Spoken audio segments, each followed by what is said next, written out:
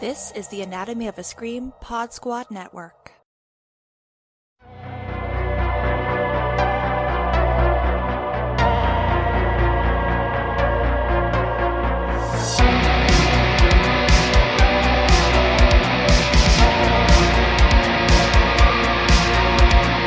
There's no beauty here, only death and decay.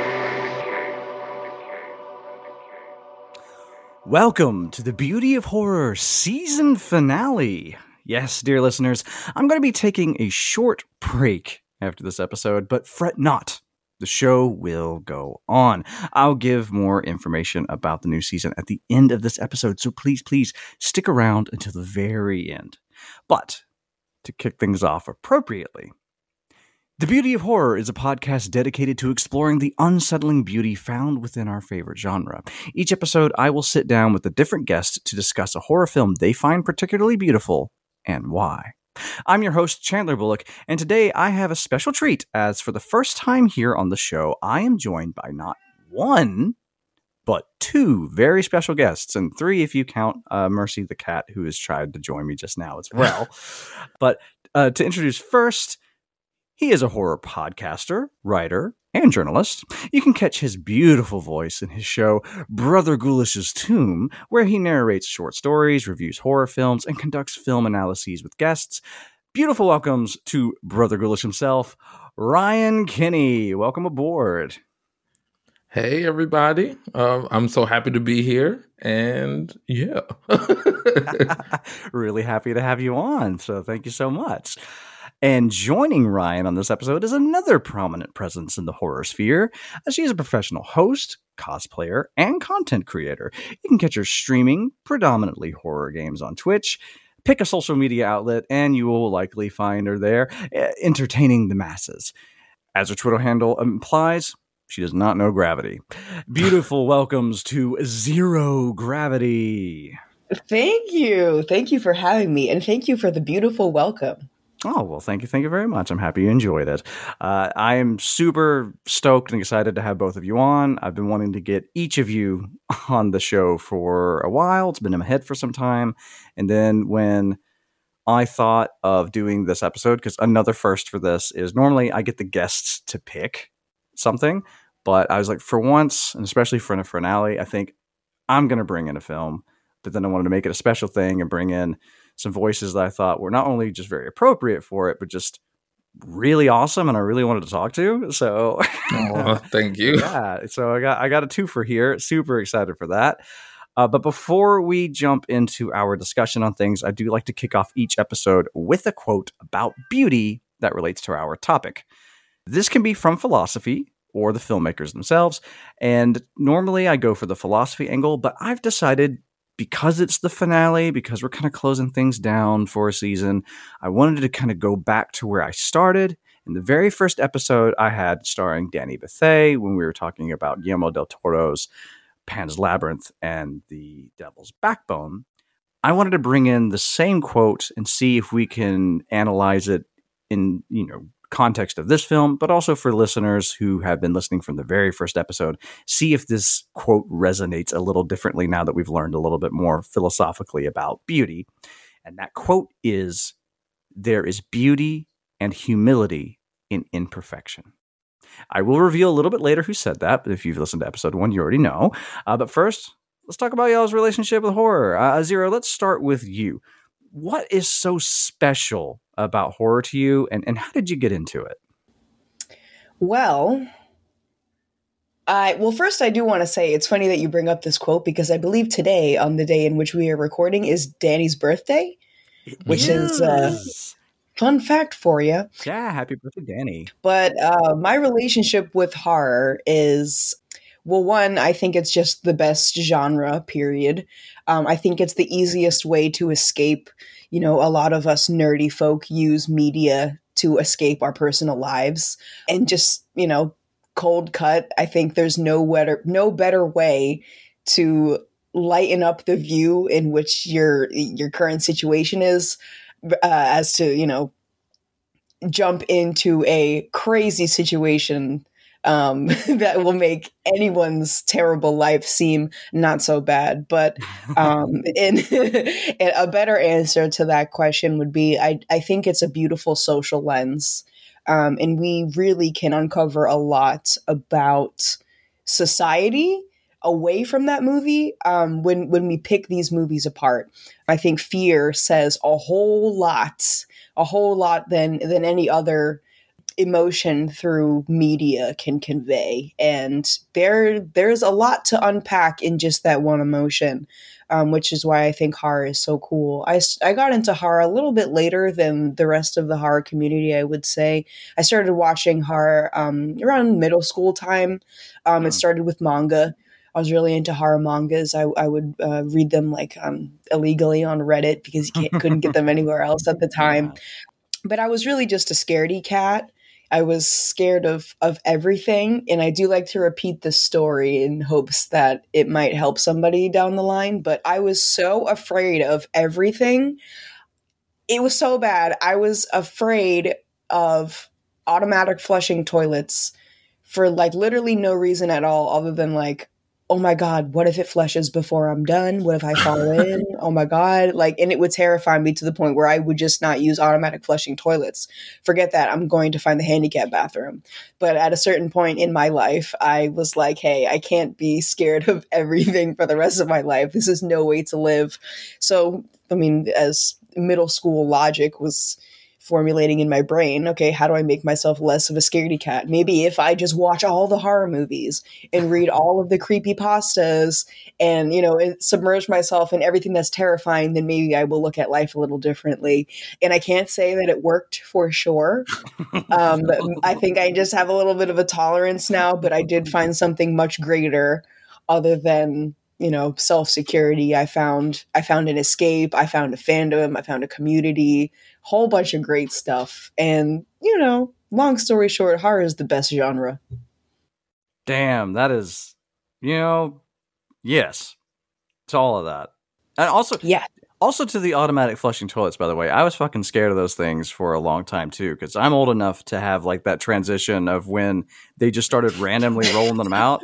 And although, I know, like, I'm not built for this. Because I was like 5 or so, and the urinals and stuff started getting it too, and I was like, it just screams at you randomly, and you're like, oh, Jesus. I have a strong, like, startle response to things, so I see exactly where you're coming from with that. And thank you. I'm glad that middle school me is not alone.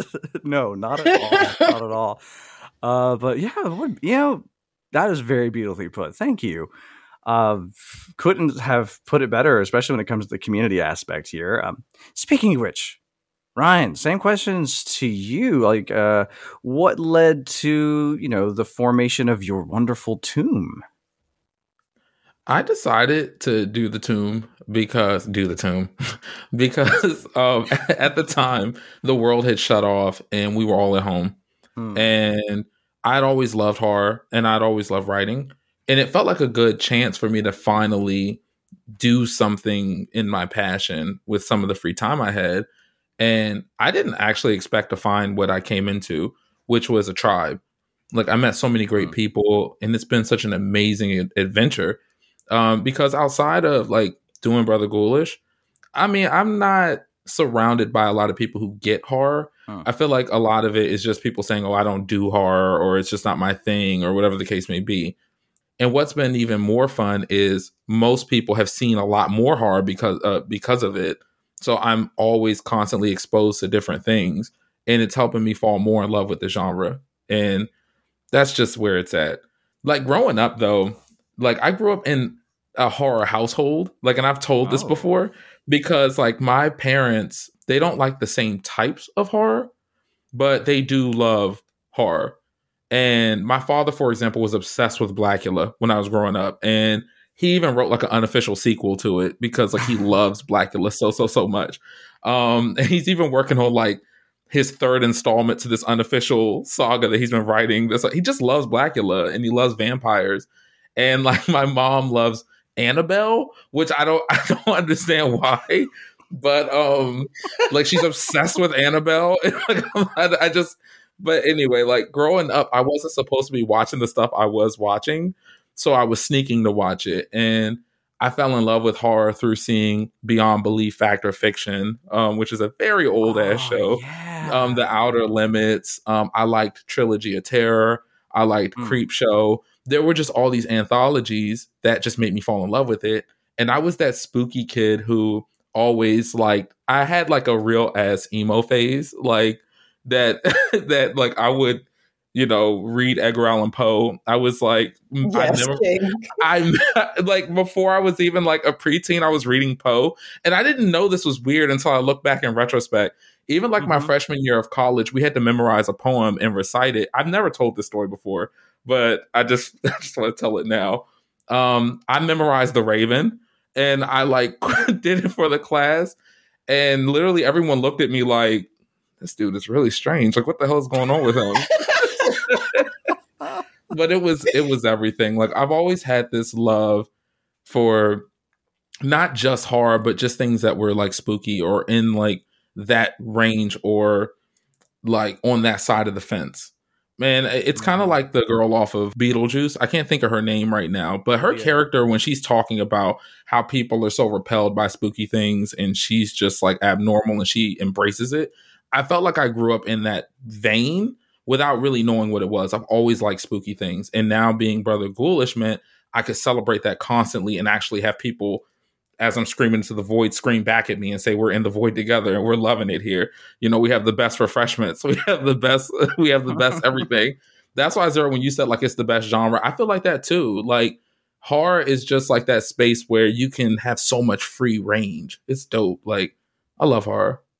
I'm just loving all these stories too. The relatability of all of this. I think one of the things I love about this genre as well is those who have a connection with it.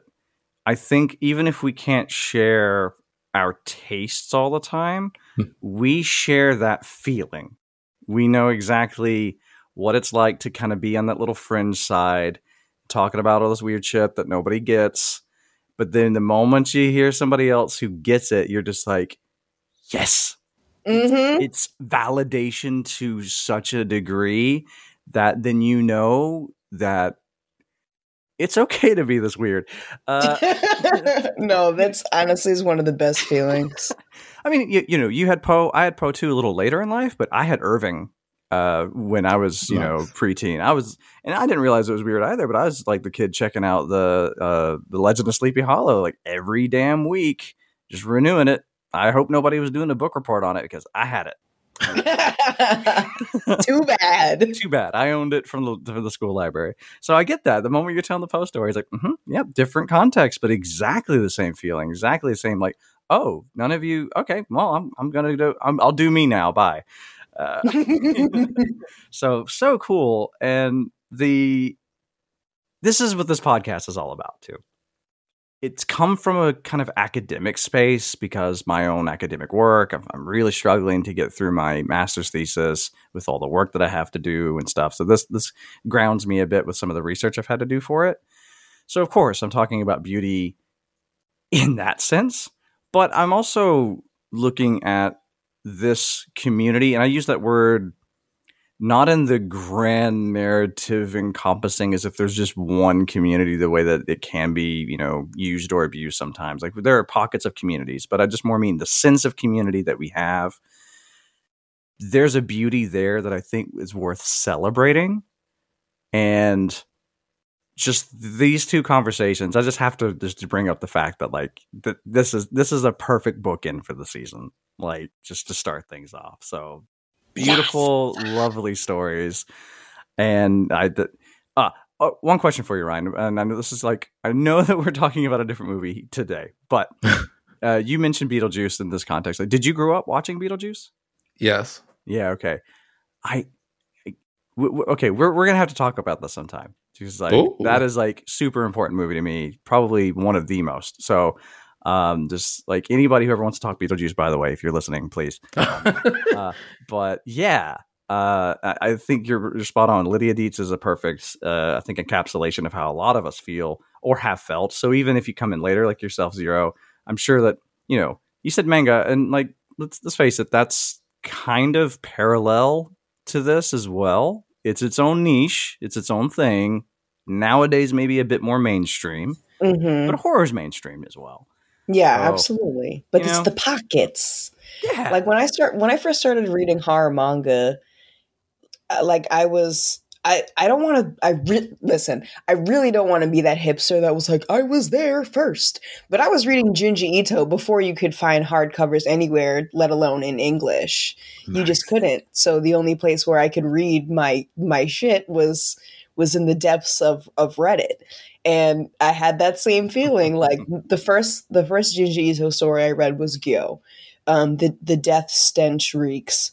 And I remember it was teacher that came over my shoulder and was like, this is inappropriate. And I'm like, no, like this guy Junji Ito, he's epic and he's a legend. I'm trying to tell you. And then unfortunately and fortunately, it wasn't until later in Junji Ito's career that he finally got his flowers. And he's very mainstream now, but honestly I'm thrilled about it because now I have hard copies of everything that I've read back in middle school. I have merch. I have freaking pop figures of his characters, which, it's mainstream, but from the girl who was scared of automatic flushing toilets, and now I can have these collectible items that remind me of that escape that I was having, running from class and hiding in the bathroom and reading manga on my phone, Well, maybe not on my phone. This was middle school, so it definitely was not a smartphone. But you get what I'm trying to say.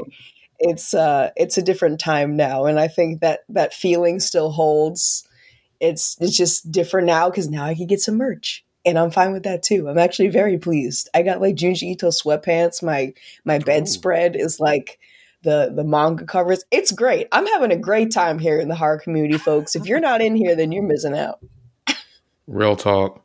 Hard agree with that. Yes. Like, why choose boredom? That's kind of how I feel about it sometimes. Just dive in, Yeah. Choose your thing, stick with it, and have fun. I love but I will say that I feel like that hipster attitude. I mean, also we're kind of showing our age a little bit, calling something hipster, I suppose. Yeah, like, I guess so. You're right. Yeah. But what I was going to say as well is like, isn't a hipster nowadays just another way of saying like I'm older than everybody else because I guess limitations you didn't have.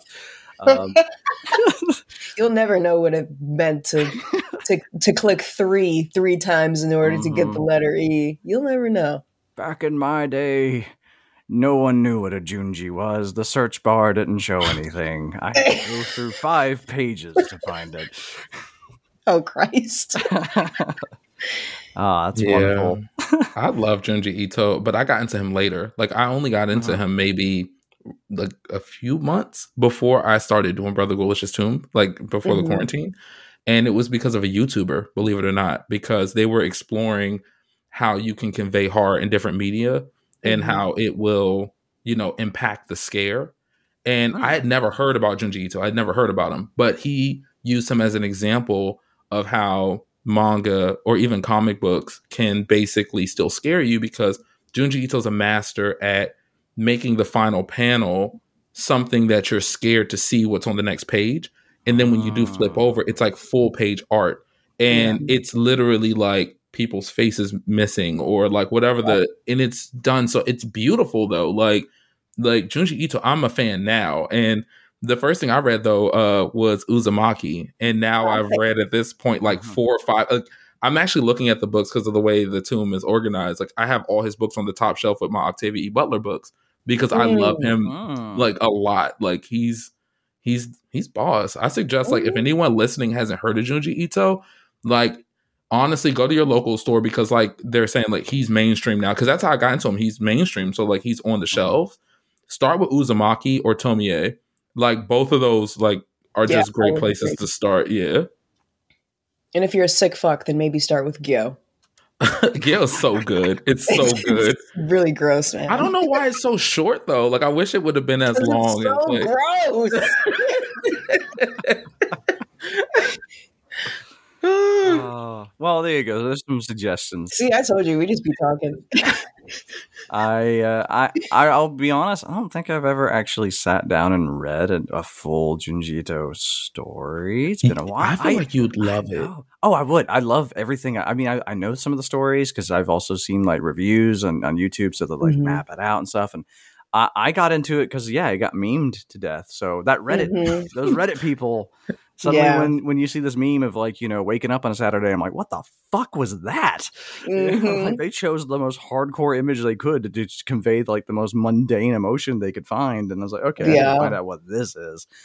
And since then, like, I think I kind of found out more about his work academically, before really getting to just sit back and chill and read some of that. So I'm looking forward to doing that one day. Take a long holiday, get some Junji. Oh, yeah. But we're not talking about Junji today. Let's do this. So, okay. I normally get the guests to say this, so I'm going to see. We're on the internet. This isn't going to be the most well-timed thing, but, I love doing this in like at my work. If we have an online game, I love trying to get people to like sing happy birthday at the same time on Zoom. So what I want you two to do is count down like 3, 2, 1, and then say the name of the film that we're talking about today. Okay. So, y'all, what is the film today? Candyman. Yeah, we are. And not just any version either. It is Nia DaCosta's Candyman from this year, 2021. For those of you who are not familiar with this film yet, which I can understand if you're a little hesitant to go into the cinemas, maybe you missed it on the brief time it was on streaming, and fortunately it's about to come out on home video and a VOD, so you can check it out whenever you need to and want to. Here's a brief synopsis with as few spoilers as possible, just to give you a little taste, So this is what I have written down for it. It is, after getting her boyfriend a spot at the gallery she works for, Brianna Cartwright struggles with the pressure of juggling her relationship and her professional life. Her boyfriend, Anthony McCoy, is also struggling with the pressure of producing a work of art worthy of Brianna and his reputation. He finds inspiration from an old urban legend told at a family gathering. The legend of a white woman who went on a rampage in the predominantly black neighborhood of Cabrini Green during the 1990s. Anthony becomes obsessed with exploring the gentrification of the area, which leads him to William Burke, a man who has spent his whole life in Cabrini. Burke tells Anthony about the ghostly figure said to have been spotted in the area over the years. Candyman. Anthony's obsession drifts from the damage done to Cabrini Green over the years to the mystique of the Candyman. His work begins to reflect this, which reawakens and unleashes a powerful force that had been dormant for far too long. I think that's a pretty general gist without giving away the actual details, which we're about to do now, because we do talk spoilers on this podcast. So go nuts with what we're going to talk about here today. But you know what? For once, I will kick things off since I'm the one that brought it in. And the reason I needed to talk about this, I remember I reached out to the two of you pretty much right after the movie came out. We just had some technical, scheduling things as well, and I'm happy we finally got to do this. And I think this timing I actually kind of prefer to the capitalizing timing. So I'm like, we let it marinate, we let our brains really sink in. So I'm like, this is going to be good. I can already feel the vibe in the air. And the moment I saw this film, from the moment I saw the trailer, I was just shaking. Basically, Candyman has always been probably the most frightening figure in any horror film for me ever. And I think it's because he was introduced to me as the urban legend first. So we were doing Candyman in the bathroom far before I ever knew there was a movie. I thought they made a movie out of the urban legend when I was a child. So when I saw the movie, of course, I realized, oh, no. This was just this movie just made such an impact that it really kind of caught on. But still, it didn't change the fact that the mystique and the feeling and the vibe of this character, without me at the time even understanding the intricacies of what the subtext or even the text in a way really was about in that 92 film, the more I learned, the more frightening it became, because the more I understood the character and the more I empathized with him, the more I really never wanted to meet him. But also the more it's like the fact that you can understand the monster so well. And then to say, from my perspective, you know, as a white man, I don't really understand any of Candyman's real heart and soul. And yet just that little touch of that rage, knowing my own problems of rage and otherness and stuff from my perspective, it's always gotten to me. And then, you know, learning it more and more and more from perspectives of various Black voices that I've seen since the two films have, collided now. It gets me in like my tragic core, while it also gets me in my fear core. And I think that when I saw Nia DaCosta's version of this, I was just like crying and terrified at how perfectly I felt she encapsulated everything that got me about this character. And to do that at my age at 34, and I felt like I was 5 again, just terrified of this thing. And the way they did it, that for me is what really made me have like, I have to talk about this movie and I have to find the right people to talk to about it as well, so that we can cover all the aspects where I'm definitely going to have some gaps in what I can talk about here. So for, let's say, like, I don't know if anybody is like, you know, nipping at the bit here, really, really wants to jump in, but, open forum now. What did this movie do to y'all? So what this movie did for me was it made me feel seen again, because I feel like what's starting to happen with horror as time goes on, there are more projects that are coming out that are allowing me to feel like a lot of the things that we go through as people of color are finally being put into a medium that works. Because a lot of the representation that has been done has just been mishandled. And that's why before it even came out, I was excited to see Nia DaCosta tied to it, because there is so much promise with the original 1992 Candyman. There's so much there that could be explored. And I felt like by giving it to a filmmaker of color, they were going to fix some of those nuanced things that they went into like amazing detail in horror noir, kind of assessing like some of the problems that needed to be addressed. And they did. So seeing the film, I felt like it exceeded my expectations. And that doesn't always happen. So it was a moment for me. It didn't feel like, and that's what I like about certain horror films. And I'm sure you all can relate to this as well. It's like lifelong, like people who like love this genre so much. You can enjoy certain horror films at a surface level if you want to, and say like, oh, this was just a lot of fun. The kills were like exceptional. I felt scared, and then leave it there if that's what you're there for. And there's no shame in that. But then for the people who want to dig a little bit deeper, there's that additional layer that you can get down into to see the social commentary and see exactly what the film is saying. And when that's done right, it's like a double pleasure. You feel it on multiple levels as that type of horror fan. And that's what I felt from Candyman. It was done correctly. And there were certain things that I've complained about from this, and to be specific, from this 2021 one. Like, I personally felt like it would have been kind of cool if some of the social commentary would have been more cognizant of the lives of non-Black cisgendered straight men. Because I felt like that was one of the issues with certain things like the Black Lives Matter movement that have been openly discussed, where when it's a Black straight cisgendered man, it's treated differently than when it's someone else. But I'm not going to throw the baby out with the bathwater, because that was one thing of mine that I felt could have been tightened a little bit, because I felt like this movie was necessary. It was essential. And this is a step in the right direction. And considering that it is Candyman, I understand like that why they just went in the direction they addressed the lore. And I wouldn't be surprised if we did get a continuation in this new lore that they've created. Like, they honored the 1992 one in a great way. They set up all of these characters, and they started redefining the franchise in a way that could keep going on if they so wanted to.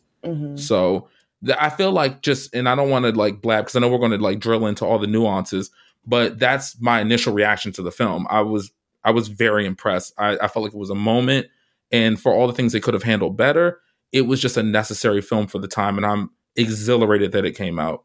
I want to comment on two things that you brought up just now. The first being enjoying horror on the surface level, which I 100% agree with you on that, because I am the kind of person that loves to enjoy movies on a surface level. And that's the whole reason why I don't like to call myself a movie critic, because I love mediocre and even bad movies. But because there are things that I enjoy on the surface level that makes a movie fun and makes a movie super entertaining, even though it might not be reinventing the wheel, or, you know, there's not some super important hidden message that I need to figure out. It's just, you know, straight up just stupid fun. And that's totally fine. But with this movie, with Candyman, I feel like it's really hard to enjoy this movie at a surface level only. I think that this is one of those movies where the surface level is the underlying message, and there is you just can't ignore it. You know, this is no Friday the 13th slasher. Like, you can't just enjoy the murder and just ignore the rest of it. It's definitely not built like that. And my expectations for this movie, I mean, I was, of course, expecting it to be very enjoyable. I was expecting it to have good ratings. I was expecting my community to love it. But let's be real, I was very worried about critics, because I had a feeling in the back of my throat that this was going to be one of those movies where it's not a surface level kind of thing. And we all know how people get when they're presented those things. And, you know, hit dog will holler. And, you know, it's so, yeah, you guys know what I'm trying to, you're picking up on what I'm trying to put down. Yeah. But I was worried, rightfully so, because there was some nasty things out there, but that's okay because it's not for them. And if they don't want to digest it, then you don't have to. But if you're coming into this movie looking to digest something, oh man, will you digest something? Absolutely. And I think it was phenomenal at doing exactly what it needed to do. And the second thing that I wanted to comment on that you brought up was the things that it needed to address. And, you know, we cannot ignore intersectionality at this point. It should be the forefront of everything. And addressing these issues from only one perspective almost adds to our problem. It's not the problem, but it almost adds to our problem. It skews people's way of understanding differences and understanding, conflict from different groups. And of course, for anything to progress ever, we need to understand. Yeah. And when we get these very channeled stories being told, it could cause some damage. So I definitely agree with you there. And I was a little upset how Brianna's brother, the one who presented the Candyman lore in the beginning of the movie, how he didn't really play much of a part aside from bringing up the lore in the beginning and then just being a supporting character. I thought that was going to be something that was different. I thought we were going to get a little bit more intersectionality. But that being said, I really rock with this new lore. And this might just be the hopeful fan in me, but I have a really strong gut feeling that we could potentially see other Candymen. Like, we have this whole big picture now where Candyman is a symbol for, I mean, I'm sure we're going to get to that later, but is a symbol for generational trauma. And that's not specific to one entity. That's, you know, this entity is a whole plethora of stories that get combined into a one single feeling. And those stories could be crazy, but, you know, on the intersectionality train. We have no idea, you know, that same feeling could be gained from ridiculous, you know, options of trauma. And so I'm really hoping that this could kind of be like this spearhead into seeing other Candyman stories throughout history. And of course, this is the first thing that I thought of when the movie ended. I was like, holy shit, we're going to get more. You know, if potentially, like, let's just say we had one Candyman per like generation or per one era, you know, that focuses on different things. And with time comes different struggles. So if, you know, Candyman has existed since the 1800s, I think we've pinned it at this point. That's a whole lot of trauma, but not just from one avenue. And that's what I was a little worried about. And I'm sure you could agree with me in the sense that, like, you know, the trauma is not just specifically spawning from the ghetto that is Cabrini Green. You know, trauma is much broader than that. And these things are not synonymous. The ghetto and trauma. You could receive trauma as a Black American from like a bajillion other avenues. And so inserting this lore and broadening the spectrum of what makes a Candyman could potentially give us that intersectionality that we have been hoping for. And I'm just like, please, somebody at Monkey Paw listen to this. Just like hear me out. Like, it would be a great idea, and the fans would love it. But of course, that being said, we know how this non-existent surface level enjoyment would affect the fans. But like I said before, you don't have to digest. And I hate this whole combativeness of, and for the listeners, I'm putting up air quotes when I say this, woke horror. It's really annoying, man. It's super annoying. And like we were just discussing at the beginning of our podcast, there is so many different avenues of horror. And just because you don't like socially conscious things doesn't mean that horror is not for you. Doesn't mean that it's plaguing the horror genre. You could be like me and you could really appreciate these messages that are being transferred to you in the mode of horror, but then also turn around and watch Friday the 13th part freaking whatever because the kills are cool. It's not a one-way street.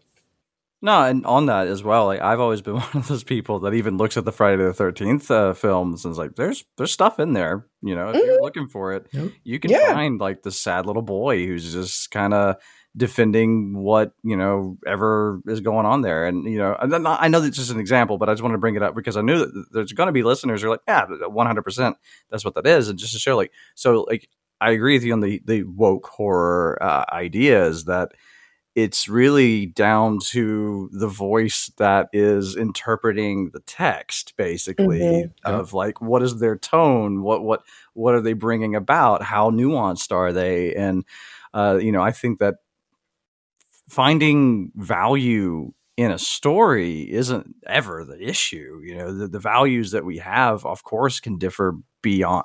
They are determined based on our backgrounds, our lived experiences, viewpoints in general, but, you know, of course we're going to clash sometimes. But, you know, this podcast alone, when I ask people, what is beauty to you, or why is this movie beautiful to you? Sometimes we get into the social. Sometimes we go straight into visual aesthetics. Sometimes we go into sound. And, you know, everybody seems to watch movies for different reasons. I mean, I've had Phenomenon here, and the way we analyzed it was quite interesting to me because it was on both, really. And even the gloopy special effects and stuff like that, the appreciation and the level you can unpack that. There's a place for all of it. And as you were saying, Zero, I think there's a strong case, especially for films like this one with Candyman. Like, it is still made to be entertaining. There is still that aspect of it that if you want to shut off brain and watch some really impressive shit that's been put on a movie for your entertainment, you can do it. But I do appreciate the boldness of this movie going, but I'm not going to let you forget the point because they're going to fucking say it. Period. There's so many movies that are just like, oh, no. We'll imply and maybe have like that one scene that maybe people can like tune out if they just don't really notice it. I love that this is just 2 hours of shit's fucked, basically, and it's time to change. And yes. You know, really showing you what's going on and has been going on since like the advent of America. conversations that a lot of people don't want to have. On that intersectionality, I mean, yes, it's within, different cultural spheres, of course, whether we're talking gender spheres or sexuality as well, but also just from like white, black, other races as well. I live in the Netherlands, where it is predominantly white. It's very multiracial, actually, where I live. I live in Amsterdam, but that's not part of the culture. It just happens to be there are people of multiple races who live here. It's really that strong, like, oh, we live in this white idea of a culture. I tell you, the discomfort in the cinema while watching this movie. Really? It was either silent or not laughing at the appropriate jokes, the culturally like ingrained jokes and stuff. If you get it, you get it kind of stuff. More laughing at the fact that this was a different culture that they were seeing, and they just thought anytime that it was kind of like, oh, you're not like me, they just kind of chuckled. Not everybody, of course, but a lot of them. There's a guy who even like stood up and like got up to the projector to flip off the screen at the end of the film. Whatever, man. There's a lot of that shit here because it's a very white supremacist country, whether people understand what that means. And I think that term too, in this last span of 2 years, I guess because we're like at home talking to each other more freely, that term has gotten a different meaning than it has. Our brains tend to go straight to like, you have to be Hitler to be a white supremacist. When it's really like, but it just means that whiteness is considered more valuable or normative. And if you perpetuate that, you are a white supremacist because you're trying to exemplify whiteness.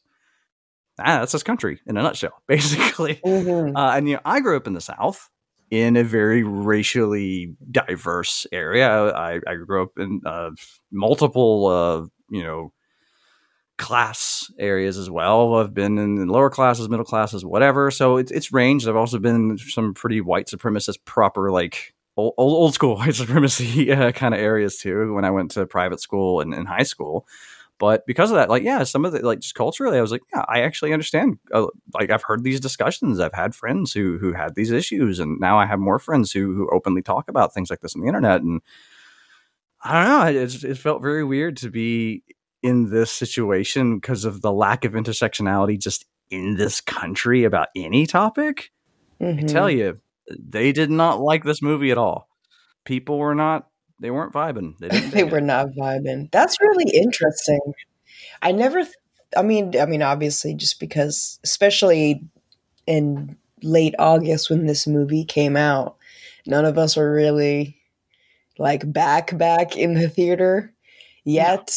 So I didn't even think about how people would process this. And, when you're in a theater, odds are it's going to be a little more diverse than your living room.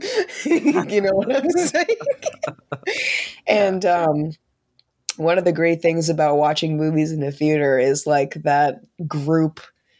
I don't want to call it group think, but like group feel, I guess. Like, you can feel when that guy behind you like jumps a little bit, or, when something tragic happens and then the lady to your left goes, oh, you can pick up on those little things. But I didn't really think about it. I watched Candyman at home with my screener, but I didn't really think about how you can pick up on these, especially because this is one of those, we're not going to let you forget kind of movies. Yeah. And it is, I mean, from someone who lives in the horror community, I'm pretty sure you would know what Candyman is about at this point, but hey, who knows? You might be just a couple who just wants to watch a horror movie and you walk into a theater because this new movie just came out and people are talking about it. So you never know. I didn't think about that. That's it here. And we didn't have access, like, it didn't have, like, we don't have, like, things like HBO Max or any of the streaming services that are kind of doing that stuff. So, yeah, you had to go to the cinema. The lockdown was a little different here. They had, like, social distancing and stuff in the cinema to make it safe. But, yeah, it was just an interesting vibe in the room, how just, like, there were definitely pockets of people who were like, okay, they've never had a movie just kind of straight up just talk to them about like you can't walk away from this, And, you know, I guess they were too familiar with the 90s movie, thinking there was going to be more of that. And, you know, that movie being such a product of the early 90s, it does have that element of you can close one eye just to see the part that is just kind of there, surface level, as you were saying. Yeah, but I liked that they just dragged it to the surface level in this movie. It actually was, it informs so much of the heart of this film that I think that's what makes it such a great film. I have to agree, especially for mixed audiences, because when you have people who are Black seeing this film, we understand our struggles because it's our lived experience. And in a sense, it's like, I think that's why sometimes when you see certain depictions of Black horror, like as a person of color, like it definitely is tricky, because some of the stuff that might be riveting or, you know, frightening or whatever to a non-Black audience, for a Black audience, it's like, we know our struggles, we know our trauma. So it's like, we're weary from that. And we want to see it maybe co-opted, or we want to see it subverted in a way that like acknowledges the trauma, acknowledges the pain, but shows the beauty of it. And considering that you think about like how for this podcast, you're talking about the beauty of horror. I had to Google it because I couldn't remember. But when I started going through therapy, my therapist told me about a Japanese art style called, and I had to Google it. So if I'm saying it wrong, everyone listen, I apologize. Kintsugi, I think it's pronounced. And it's basically when you see a bowl that's been broken and you put it back together with gold or some like precious color. Yeah. And so what that is, it shows the pain of like the beauty in your pain and your struggles, and how it can be so much better when you embrace those things. And she was, you know, a great therapist. I went to her for several years, and it always just stayed with me. And it feels like when the trauma of people of color are done correctly in the horror lens and beyond, to be honest, but you know, we're talking about horror right now. That's what makes it a beautiful thing to witness. And for the mixed audience, the people of color appreciate it because we're not just being seen as just defined by our traumas or our pains or the things that like we are aware of, like we know about this stuff. We are seen as something beautiful through that experience. And then people watching can also understand how our trauma makes us something more. And we transcend that. And so I just wanted to like, you know, give a kudos to that for sure. And even though like I was throwing like a little bit of, you know, like I wish they would have, you know, definitely touched on people who weren't just straight Black cisgendered men.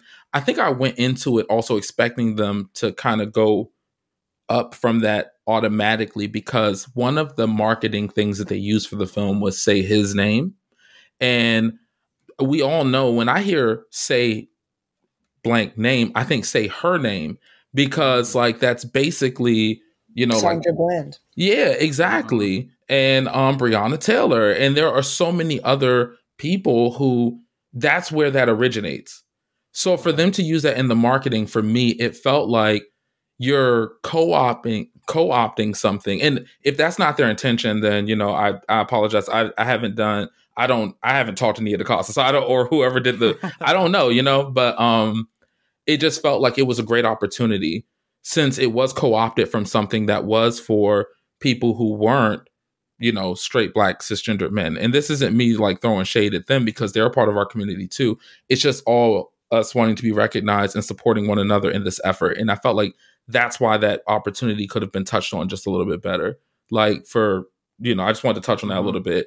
And another thing about the film that I think really resonated with me, and I wanted your opinion on this, because I saw some naysayers on the timeline kind of like throwing shade at his name's Anthony, right? The main character. Okay. They were throwing shade at the fact that his hand was withering and he didn't immediately seek medical attention. And I saw a lot of people upset about that. Well, duh. Yeah. But the thing is, like, and I want to hear what y'all got to say, because I felt like for me, as someone who before when Obamacare happened, right? And this is going to sound mad random, but I'm if you stay with me, I swear I'm going somewhere with this. When Obamacare happened, I jumped on it and I was able to get health insurance, and it basically changed my life, because I related to Anthony's character having this blight or like this thing that's like going on with my body that I am deathly afraid to go and seek medical attention for, because it is expensive, especially in America, to seek healthcare. Like, I had one time I felt so sick. I didn't want to go to the hospital. I went to the emergency room, and the guy, like, I waited like over an hour to be seen. You know, I go and sit on the table, and the guy says, say, and he puts like a popsicle stick in my mouth. And he says, okay. He asked me a few questions. I think you have a sinus infection. And I did. And he gave me some pills. $1,300. I did not catch the ambulance. I drove myself there. And everything in my experience at that time is someone who was an artist. Because at that time, this is before, because outside of doing Brother Ghoulish, I'm actually an IT person. Like, I do IT. So like now I have like a career path where I have health insurance and I have these things. Back then, I was just an artist and I didn't have that type of money. And I had aged out of being under my parents' insurance. So I had to make some decisions about what deserves to be seen. Is it really that bad? Like, can I do something? So it's a different type of horror experience for me seeing Anthony go through this. I saw it as someone who is weighing, do I really need to get this seen right now and risk paying like $2,000 when I'm an artist that's just trying to make it? Because I feel like it was heavily implied that he only got this opportunity because I think her name's Brianna. Like, she was the one that actually gave him this opportunity, but he was still trying to use that to the best of his ability to become a name. And that's why he was just starting to pop at the beginning of all of this going on. He probably didn't have that type of insurance. He doesn't have insurance at all. Like, you can't change my mind. This man does not have insurance. He has no income of his own as well. He's a starving artist, like to a T. Yeah, he hasn't made art in 2 years. They have the moments where they just got into this apartment, and Brianna makes a slip of the tongue of like, don't be spooking me out in my new apartment. And he's just like, yeah, I won't spook you out in your new apartment. It's fine. She's like, I'm sorry, our apartment. Because, she's trying to include him in the relationship, but she pays for everything. She has all the money. And so she probably has a decent stuff. But yeah, Anthony's just kind of struggling with, what do I do for me? And I think there's also that pride that, anybody, I suppose, would go through in that situation as well. It's like, if you can't stand on your own feet with that, right? Are you going to go to your significant other who pays for everything anyway and say, like, can you pay my doctor bill? Yeah, that's a whole nother fish to fry. Yeah. On top of everything. And honestly, this was like, I'm glad that you brought this up, Brian, because this was honestly like a talking point between my friends and I.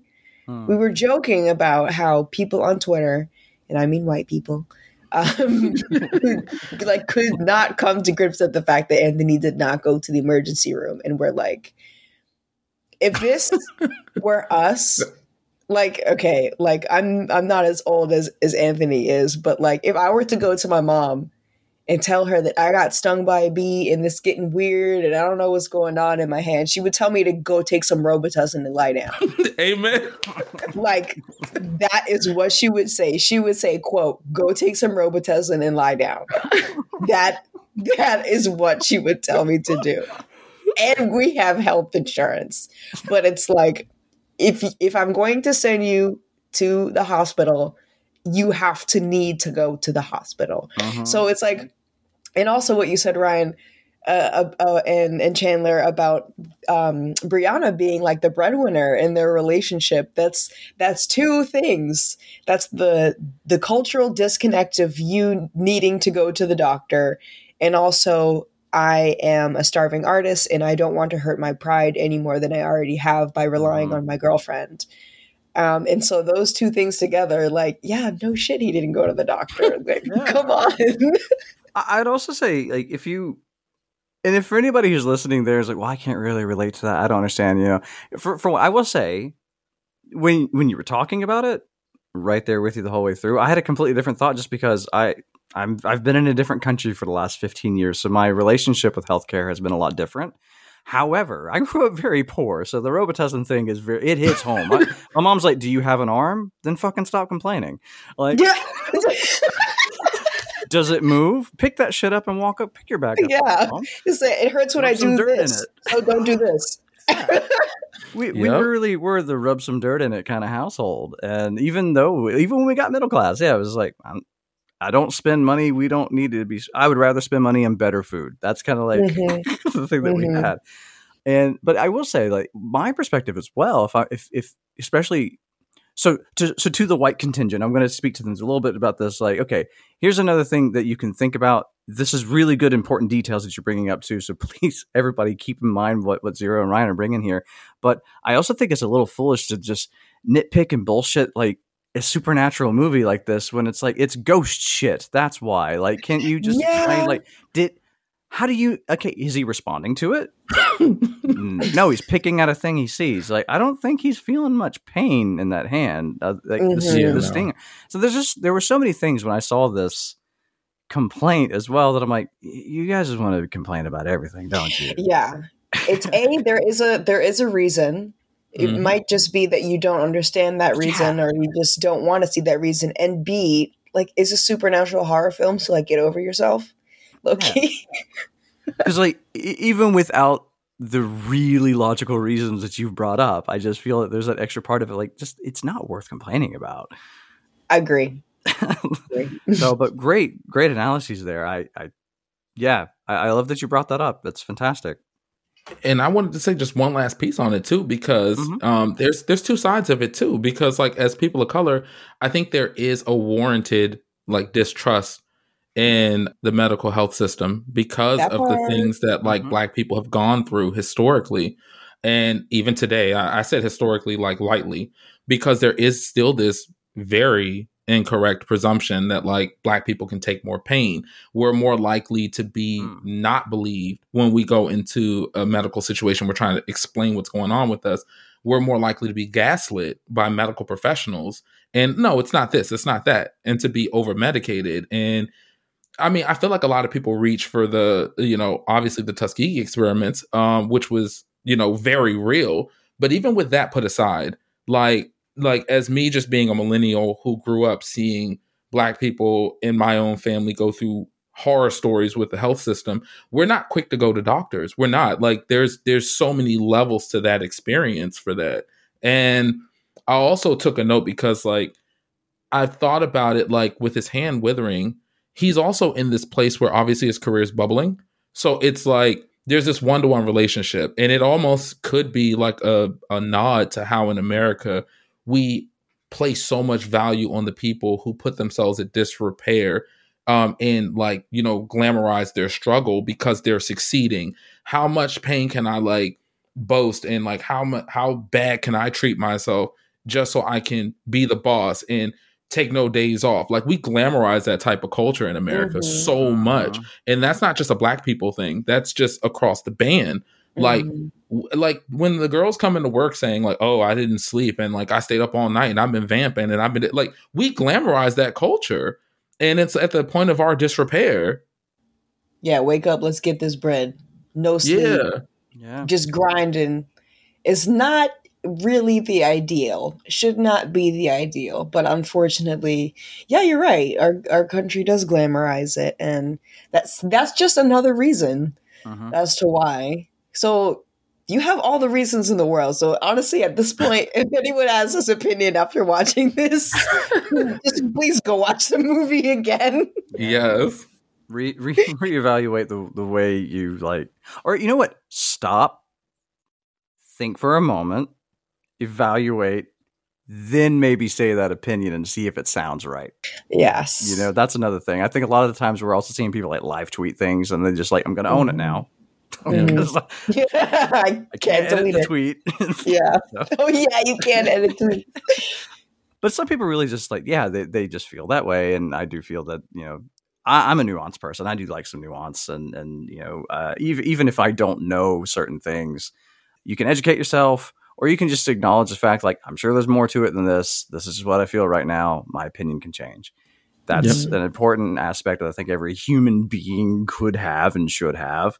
And especially if we're going to be talking about films that work and function in a way like Candyman, because for as mainstream as it is, that is so intentional with this film is to make it digestible for just about every, taste bud out there, so that we can get a taste of the real kind of, well, we were talking about wine earlier, so get a taste of the actual, the wine that has been created here. So one thing that you kind of broached a little bit, like it's one topic that was interesting to me, maybe more so as an academic, but there was a part of it that I was just flabbergasted was in this movie. I love that there's a lot of different social things that are brought up here too, and one of them is like this, the commodification of work and art in this film. And also the abuse of academic language as a means to gaslight and destroy somebody's self-worth. I would Chandler, love you are to so talk good. about this. I fucking hate academics. Okay, this is like it's the reason I do what I do. I can't stand the soapbox grandstanding of just taking something Foucault or some other Frenchman from 60 years ago and onward said to tear people down.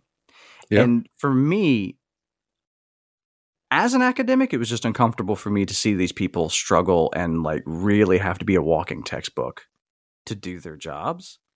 And then as a white academic, to see how Black artists were treated as if they had no value unless they could do it, just made my skin crawl. And it was a thing that, I'll be honest here. I am one of those white people that, as much as I have had intersectionality and to the degree of like having grown up in certain areas or engaged with certain media at a particular age, that, there's a mild understanding there. I'm still very ignorant and still learning and still growing. And just the things that just like seemed like, nah, there's no fucking way that anybody would ever like have to deal with that beyond what I've had to go through. It just still like destroys me when I see this shit and how casually this is shown in this movie. It got us some satisfying kills though. I will say that. That's for damn sure. That is for damn sure. I just wanted to did you pick up on these things as well? Then no, absolutely. That aspect of Candyman that was my relation point personally. Okay. Because I had a very privileged upbringing. Mm-hmm. I grew up in a middle-class family, and I obviously as well, I have light skin privilege, which I acknowledge every day. So I never, I didn't grow up in ghettos or slums or anything even close to that capacity, but never experienced just full-on racism firsthand. But if there's one thing I know a good bit about is microaggressions. And unfortunately, I had to spend a lot of my teenage years unlearning what is not okay and what is okay. And that really hurts. To be completely transparent, when you are an adult and you've lived your entire life accepting some things as compliments and as good things and things that are just okay, and this is the way that things are, and then having to learn that that's absolutely not okay and that should not happen. And yes, you spent 17 years, just letting this happen to you. And even though I was lucky enough to never experience just full-on racism, it still holds a lot, and it can really crush your character and your spirit depending on when you realize these things. So that was what got me personally. That's what I could relate to as a middle-class person who unfortunately has had every single microaggression thrown at them.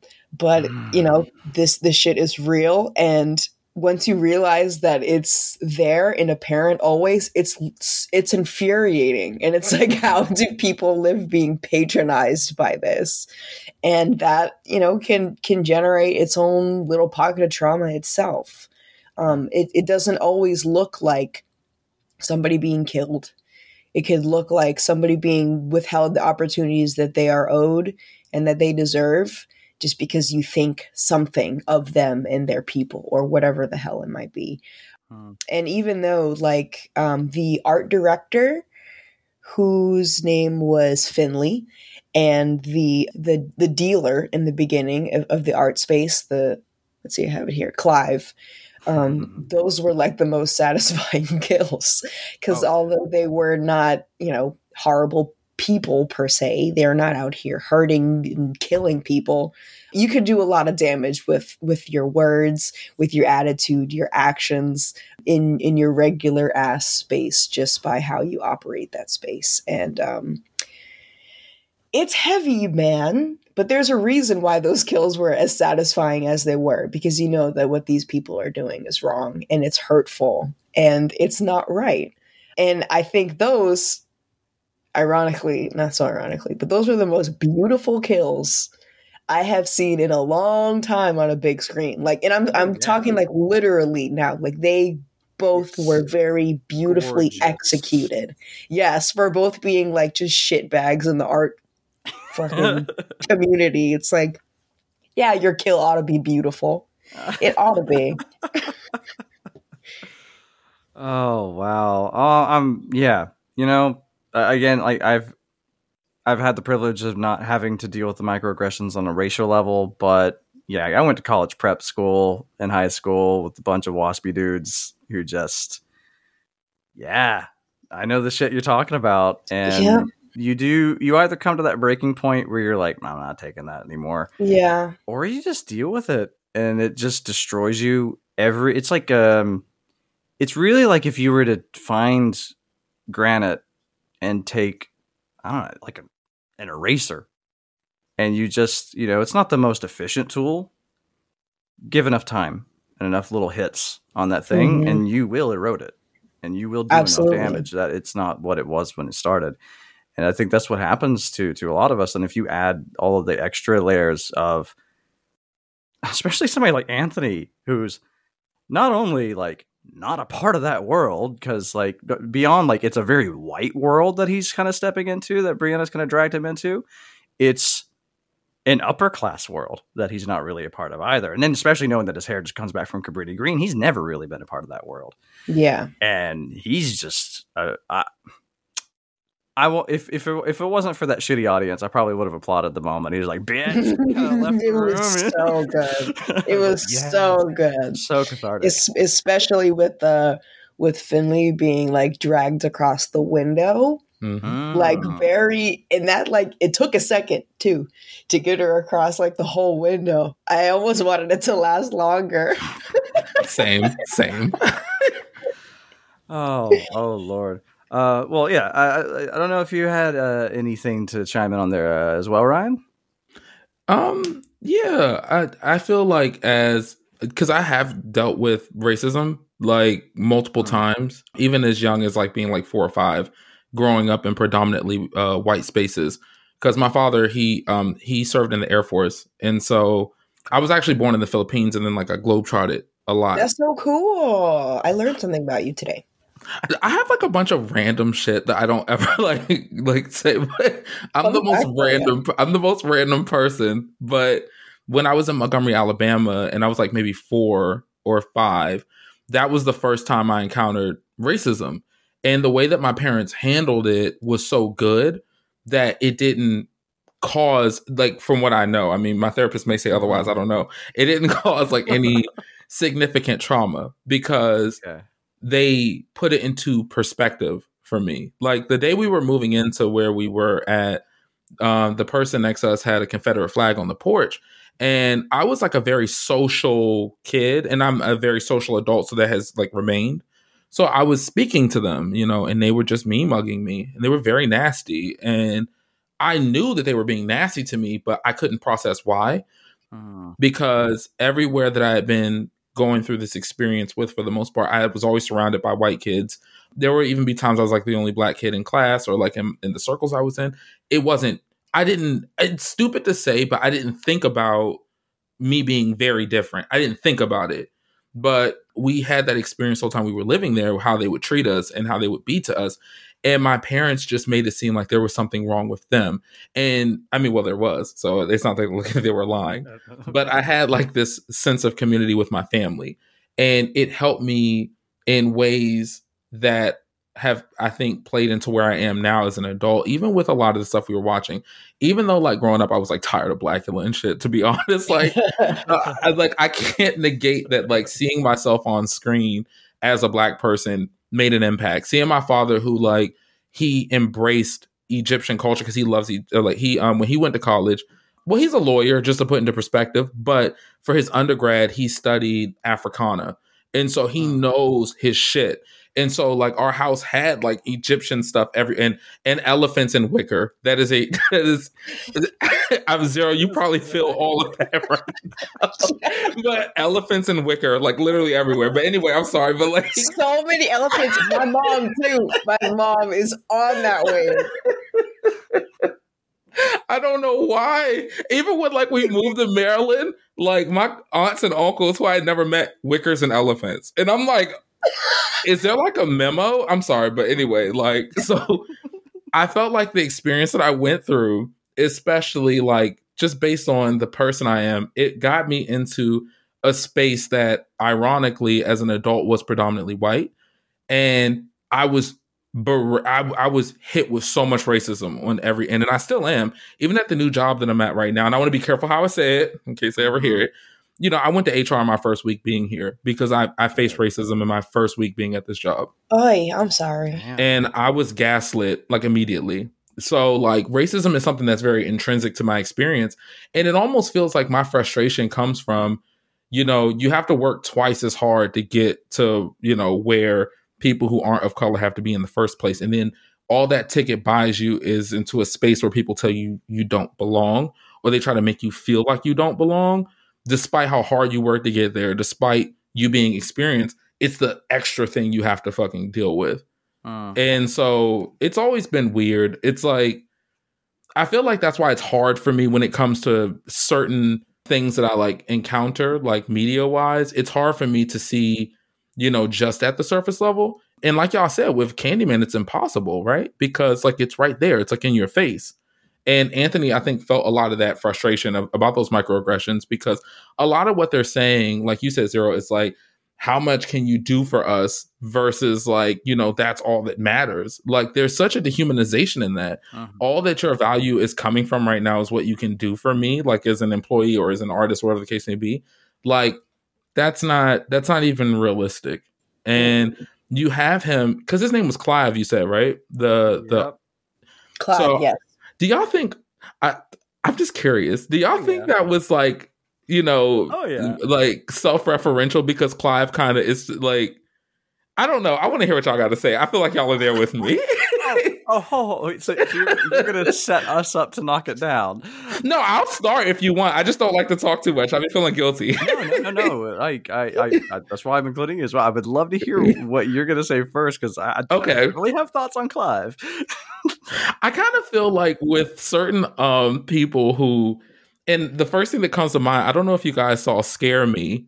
I loved it. It was awesome. Love that. One of the best movies ever. And shout out to Sheree from Nightmare on Fierce, because she's the one that suggested it to me.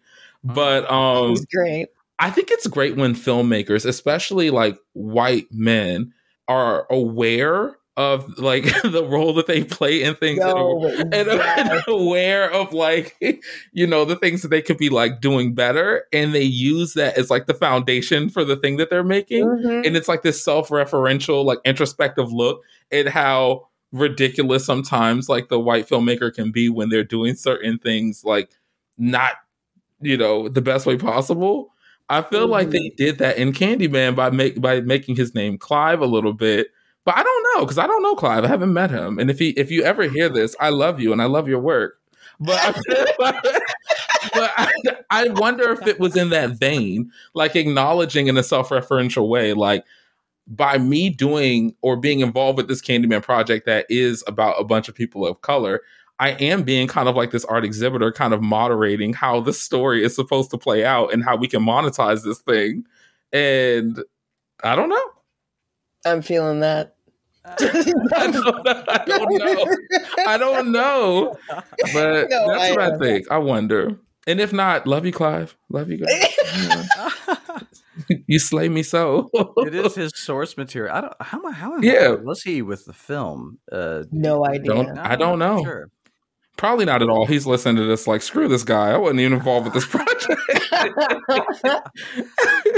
I do think though you're onto something there. I think that if not necessarily the racial aspect of it, because I don't know if he was much involved with the film Candyman. There's still that aspect of like, yeah, you take the original story and you're still showing like the downtrodden in your own culture, and you're using it to commodify for like you're selling it in books and all these anthologies. And I think that we can definitely point that little finger and wink a little bit, like Clive. You know what you did though. Right. You did start this, and you did gain, and you've continued to gain, and you have been commemorated. What a whooping. Yo, I spoke to Josh Rubin on Clubhouse one time, and he popped into the room, and I was like, oh shit, it's Josh Rubin. I just watched Scare Me, and I absolutely love that shit. And of course he goes on to like talk about the film, and like I was speaking with him, and I was very careful about the words that I use to describe his character, just because, like, you never know who's listening, and the director himself is listening, and but he straight up said it. He was like, "Yeah, playing an incel." And I was like, "Oh, well, if you just said it, I mean, then I guess it's fine." I didn't want to say that word. Like, I feel like that's why I was meandering. But I was like, "Let me chill." I didn't want to say it. I swear. I wasn't going to say it, but since he said it, I was like, "All right, so he's an incel." Okay, got it. That's excellent. Oh, that's fun. No, but so was Clive, because he had like I feel like he's. Now I'm just being mean. Actually, I'm just going to clip that last thought.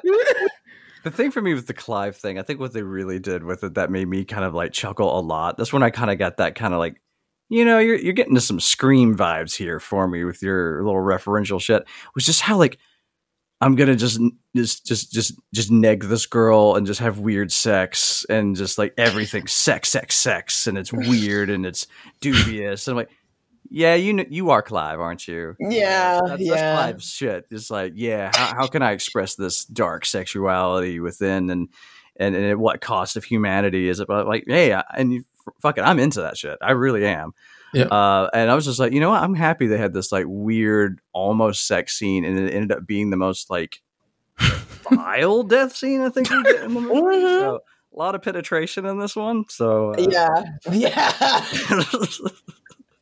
You're talking about in the art gallery, right? Yeah. Did you like that she was wearing a Joy Division shirt? By the way, I lived the sound. I cackled when she made the god awful. When he's like, "Yeah, we know you love Joy Division." I was just like, "Yes!" I just screamed really loud. The fucking Joy Division shirts you see from just like 20-year-old white girls here in the Netherlands who have never it's not. I don't mean like, oh, you never listened to music. Like you. I don't know. It's a thing. It's such a it's a vibe that is just so notable to me. I know those girls. Talk like, I mean, they talk like, wasn't it Jerica was her name?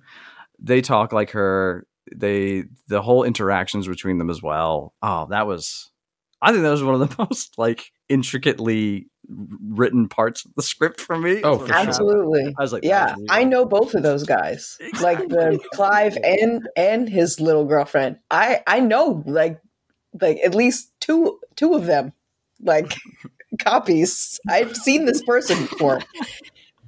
So on the beauty of this, so I would love, we've already kind of opened that little door here now. We've mentioned it before a little bit, but now we've actually started to get a little in the nitty gritty of it. Let's unpack this scene a little bit, because Zero, you were also talking about just how beautifully made some of these deaths were, and I got the feeling you were talking about this one earlier when you were talking about like really this one, and then the art director in her apartment. Yes, and with this one in particular, What made it so beautiful for you then? What really struck you from this scene? I think it was the timing. Mm. It was pretty long, you know? And I think it was, I mean, it was dark, yeah, but it was not that dark. Like you could see everything. And then of course I almost felt upon like my first watch that it was longer than it was supposed to be. Like look at this. Look at the beginning of what is happening right now. And I just felt this like very strange, or not strange, very appropriate pull as to like pay attention. And like it was very, I don't want to say planned out, but like whoever it was that was doing the killing, it was like personal. It was personal. It was intentional, almost as if they were enjoying it and they want you to see, you know, even if it lasts a couple extra seconds longer than average kills on screen, that it was morbid and enjoyable for a very good reason. And they definitely did a great job in making you feel some type of way about both of these characters before they kick the bucket. So it did make it a little bit easier, but I don't know, something about the length of that one and the penetration as well. I can't lie. But I think as far as like beauty goes, I did think that Finley's death was a little bit more, I don't want to say more artistic because I think all of this is pretty subjective, but Finley's death just felt like a really long time coming. And at this point, you know, people have died before in the movie, so we know that we're at this point where people are dying, which we all love. And then also that at that point, Anthony is like he finally, like it clicks his connection with Candyman because he has that really epic moment in the mirror in her apartment. That's when it's like, this is happening to me. This is a me issue right now. And so as the viewer, you're like, I see this coming. Like it's about to go down. She's about to go. But it wasn't as morbid as the first time with Clive in Little Girlfriend. Because you get that outside wide shot from the outside of the apartment onto the window. And that just felt a little more, symbolic is not the word I'm looking for. I don't think I know the word that I'm looking for. But kind of the journey and not the destination, because you know that it's going to happen. I want to say like 10 minutes before. That whole apartment scene is super tense and you could almost taste it coming. And then it does. And instead of like oh my God, jump, you get ooh, there it is jump. And something about the outside window really did it for me. It was satisfying, but not in the general way, which is somebody just got stabbed a bunch of times and now they're bleeding out on the floor. It was like flashy, showy, but also I really wanted to do this and you really had this coming for you. I don't know. It was very unique. It's something about like, I guess I had never really seen that intricate of a kill from that far away also.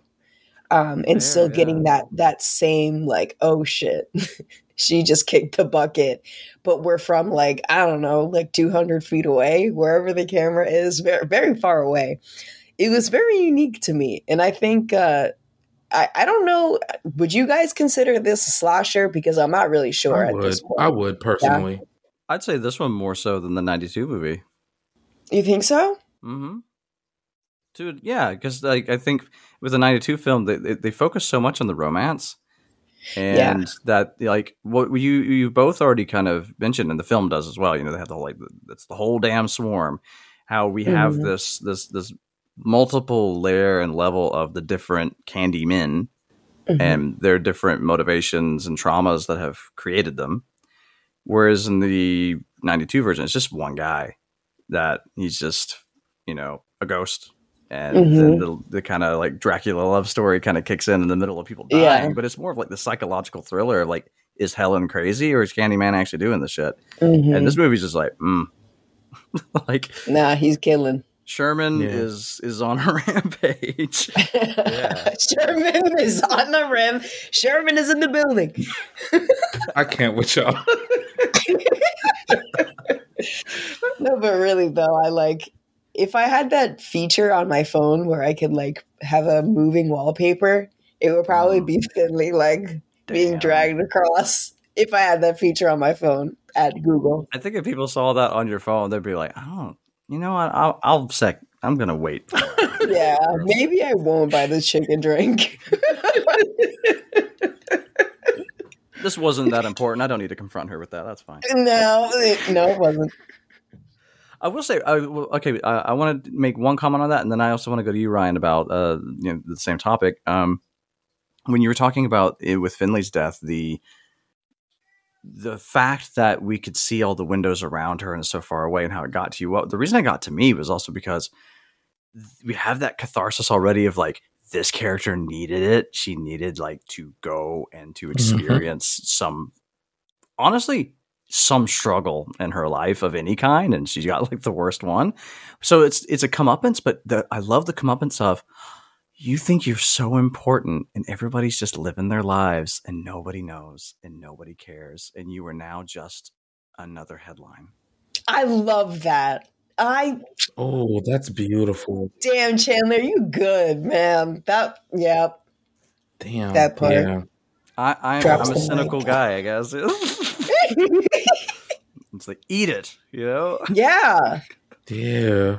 And I think that's the vibe I got from it, why they pull out from that as well. It's like, well, just like a whisper, right? You know? Yeah. Might as well have just been sipping tea that night. Might as well. But for you, Ryan, I mean, it could either be either these kills or not, but like, what was a particular moment in the film that really struck you that you found like really beautiful? The massacre at the end of the cops, because I felt like that was a multi-level one.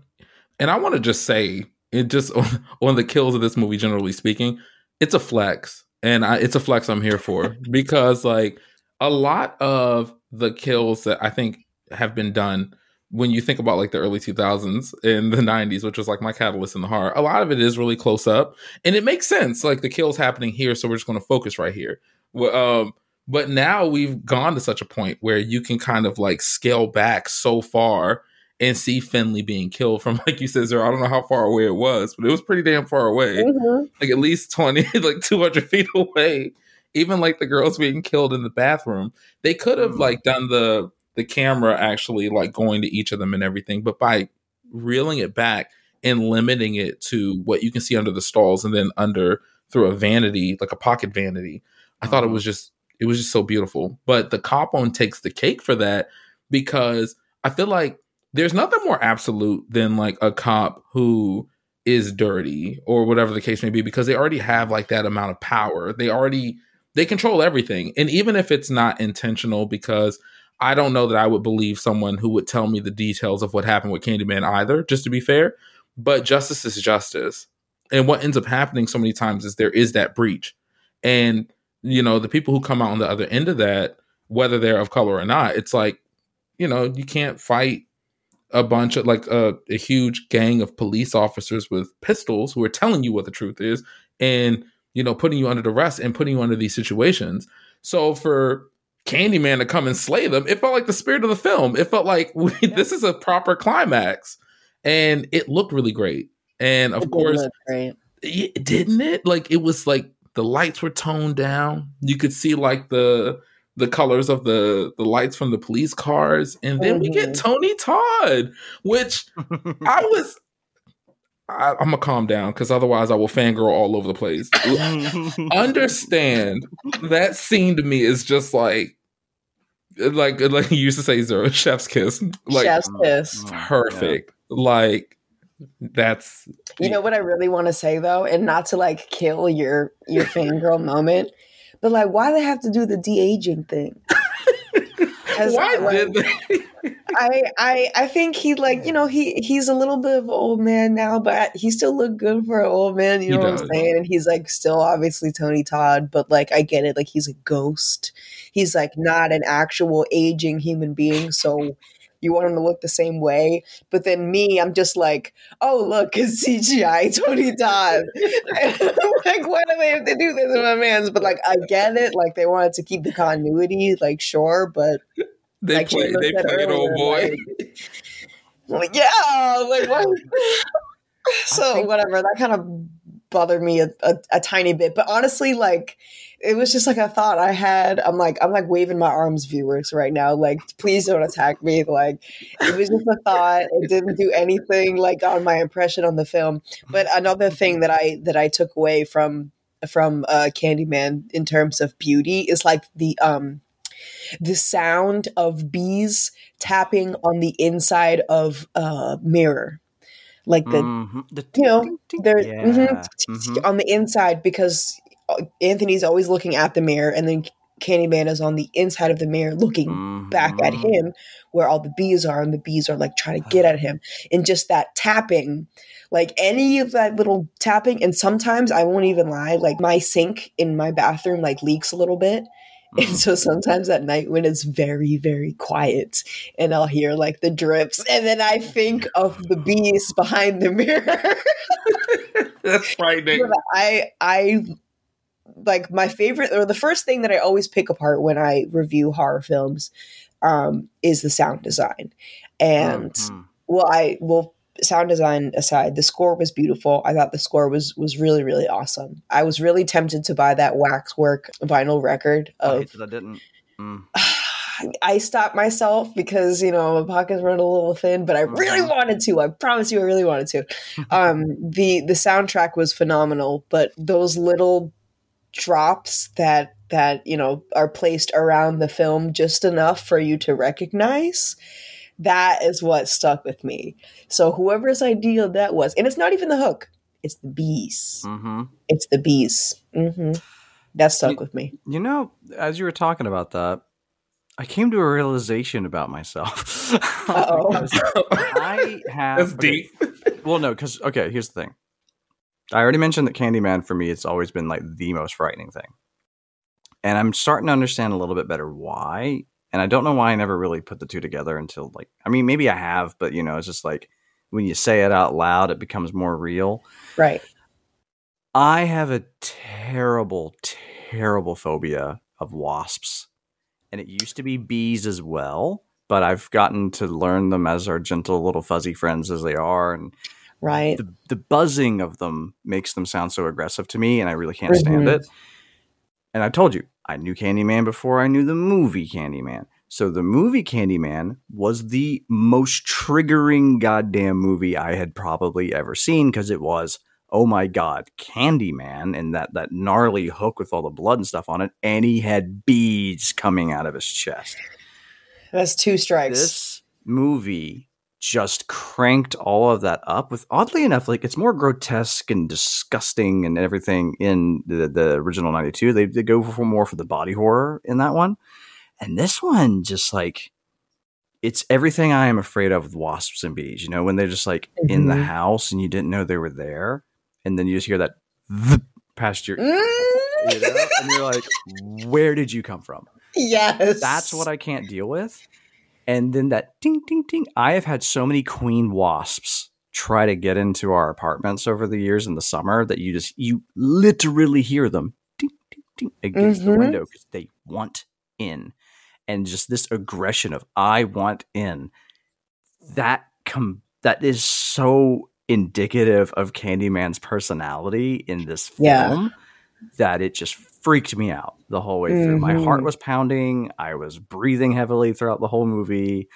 And I didn't really like kind of make that connection until you're really talking about that ding ding. I'm like, that does freak me out, that sound. Props to the sound design of this movie. It is very effective. That's dope. That really is like the embodiment of Candyman, low key. Especially, with this one specifically, it's the all right, so like the way Candyman dies is if you just stop talking about the lore, right? Like if you don't talk about the urban legend, then he has no power against you. But at the moment his name comes up again, that's him as the bees, I guess. Like you were just saying, that's totally correct. It's like a let me in. The name has been brought up, and now it's that tapping sound because you've woken it up, and now it's here. It's trying to get in. Oh man, It's brilliant. It is, and it's a subtle nuance that's so freaking scary. And there were no missed opportunities with it because even with the like pocket vanity, you hear the tapping before the bee comes out of the reflection and comes into our world. And I mean, exceptional. Damn. I want to talk about that real quick because, like, okay, so my most beautiful scene was the bathroom scene because of an observation I made my second time watching the movie, and like I never fucking noticed. And also, I want to make and there will be like a slight tangent in there because I want to tackle something that the two of you also brought up in this last kind of round of things, because it goes with like multiple of the scenes that we were talking about. But with this particular one, the moment that you have that vantage point from underneath the stall, you have the vanity mirror. When I first saw it, I thought it was like a makeup kit. So I only saw the mirror on the top where we can actually see Sherman kind of floating around and stuff. I didn't notice the mirror on the actual bottom part until the second time I saw it. And when that bee taps into that mirror, and it's in our world, the bee, and then it starts walking on the bottom part of the mirror, and it flies away, and there is one that's left underneath on the other side. It splits itself within reality. So there's the reality in the mirror world where this bee exists, and now the bee's also in our world, and then it crawls up to the top of it in the mirror thing. It blew my damn mind. Of just that's nuts. That's nuts. Just this one little effect just said so much about reality in this film and what it means to exist, basically. And I think that's why this movie, I think, gets to me on such a level. It's a lot about existence, but I also feel like, and correct me if I'm wrong here, because I am an outsider talking about this specific thing, but from the voices that I've heard talk about this film and other films of this nature, like, isn't that kind of the heart of it? Is just talking about to be Black, BIPOC, person of color, to exist is kind of the thing, right? A bit of the horror in itself. And I think this movie just like grabs you by the throat with that. And then on, from my outsider perspective, I suppose, existence in general, I find a very strong topic for horror in general. But I don't know, that hit me more in that kind of racial narrative that they were bringing up as well. Just existence and this kind of bifurcation of different types of existence, and then the different ways that you exist within the world. I don't know. Maybe I'm reading way too deep. No, you are like totally on the spot. Okay. Have you heard of like double consciousness, the veil, in terms of like Black history? Not so much. Okay, so it's this phenomenon of reading. I read in college W.E.B. Du Bois, and he wrote about double consciousness, and this it's this thing called the veil. So imagine like I am a Black woman and there's this veil in front of me, and I know myself and I know my existence as a Black woman, and then there's the veil, and then I'm also seeing how the rest of the world views me as a Black woman or a Black man or a gay man or whatever the fuck kind of minority. That's that double consciousness. So there's me and how I see things, and then there's me and how everyone else sees me. And when you're in that position, when you're behind the veil, you have to know both.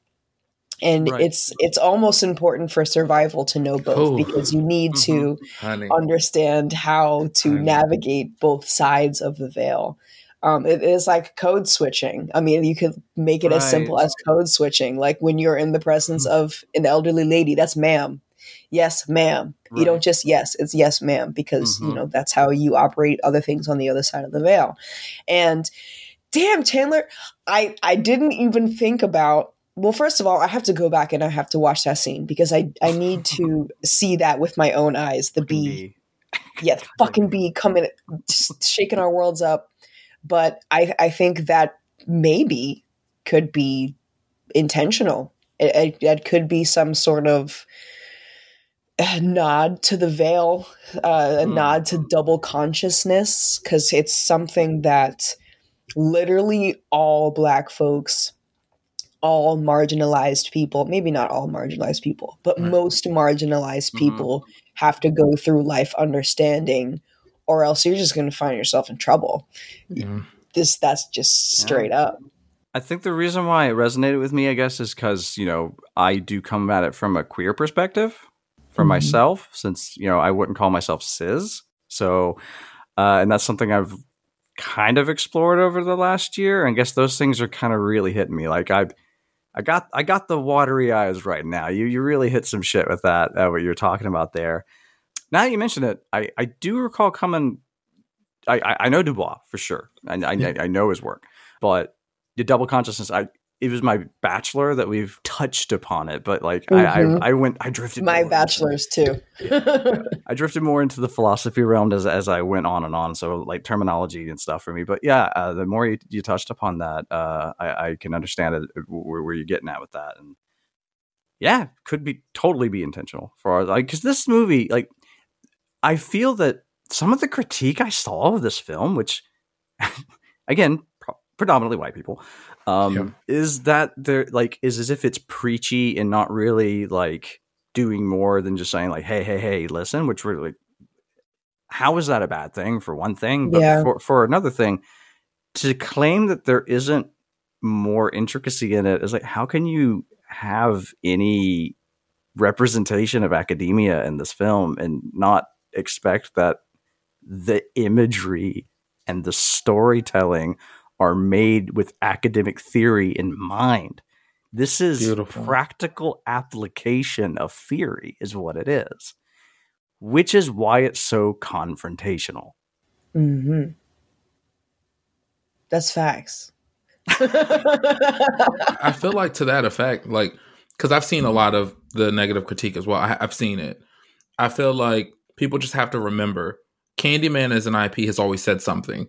Whether it was the short story that was talking about class, or whether it was the first film in 1992 that was talking about race in America, because those elements were there as well, it's always said something.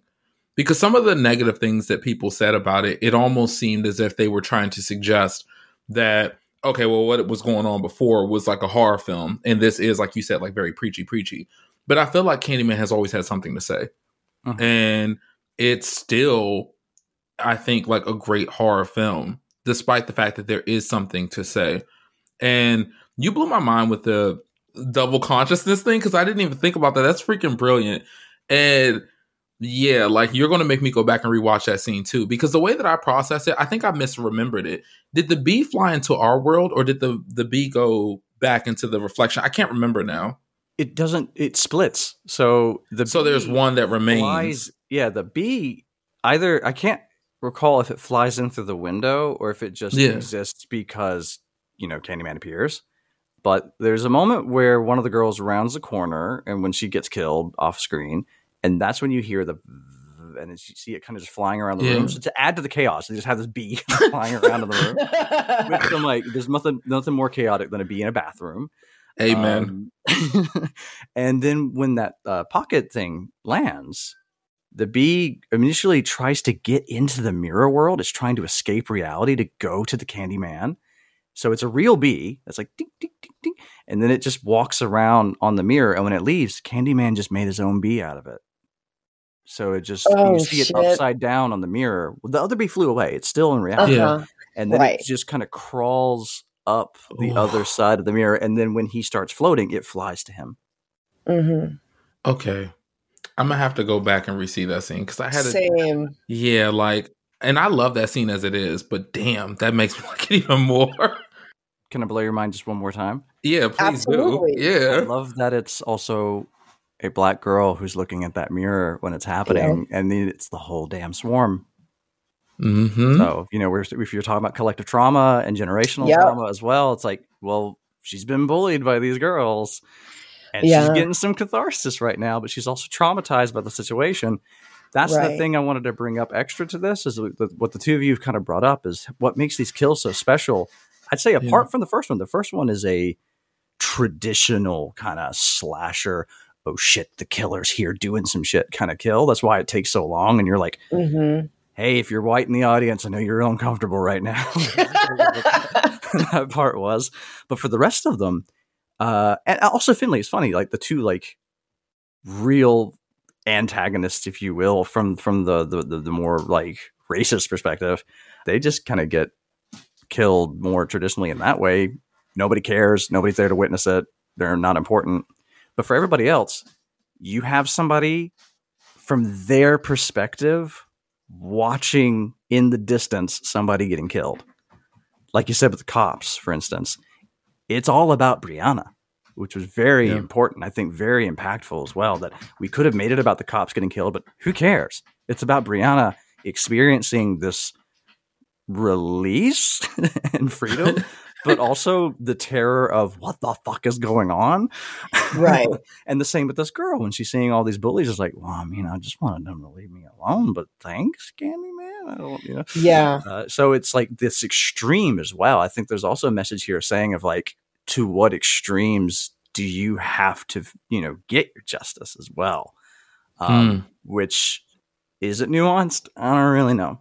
I don't know if that's a nuanced argument in this film, or if that's just where entertainment is kind of being pumped into it. But that's how I felt about it. I think a little bit of both, honestly. I think it's like not an accident that Candyman's motives are still a little bit unknown at the end of this film. Because some people are like, and this is where a lot of confusion comes up on Twitter. And this is, I know people like get frustrated with the confusion, and then they're like, it doesn't make any sense. Whatever. But one is like, I thought Candyman didn't kill white people, or only killed white people, which we already know that is not the case. Never been established.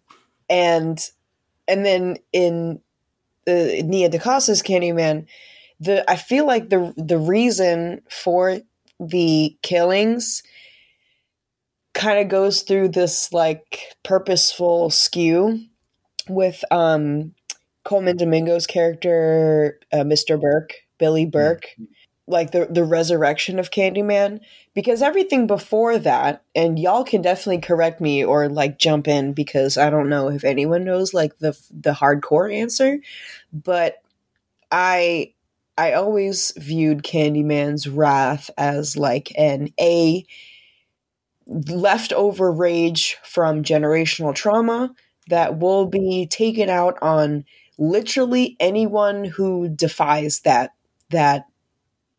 energy, I guess. So you don't necessarily have to, like, Candyman is not an Avenger. He is not a vigilante that just goes around killing the bad guys because they have done something bad. It's all that leftover trauma that will go after anyone who almost negates that trauma's existence. So, for example, the little kids in the bathroom who ended up being Burke's like sister and like cousin or something. This is why he wants to bring Candyman back. So they didn't believe in him, right? So they go to the bathroom and they say Candyman 5 times in the mirror, and their non-believing and testing of this entity. Sorry, my cat. Will in turn, grants permission to have that wrath used against you. And then Burke's character kind of changes it into, and he does say this one line. I'm not exactly sure what the line was at this point, but he says, Candyman is kind of whatever you make it, and so instead of harnessing this as generational trauma energy to be used against anyone who will negate that and who will try to forget that, it's just vengeance at this point. because the reason why he was bringing it back up is because he still, I mean, obviously was feeling some type of way about his family getting killed and negating that.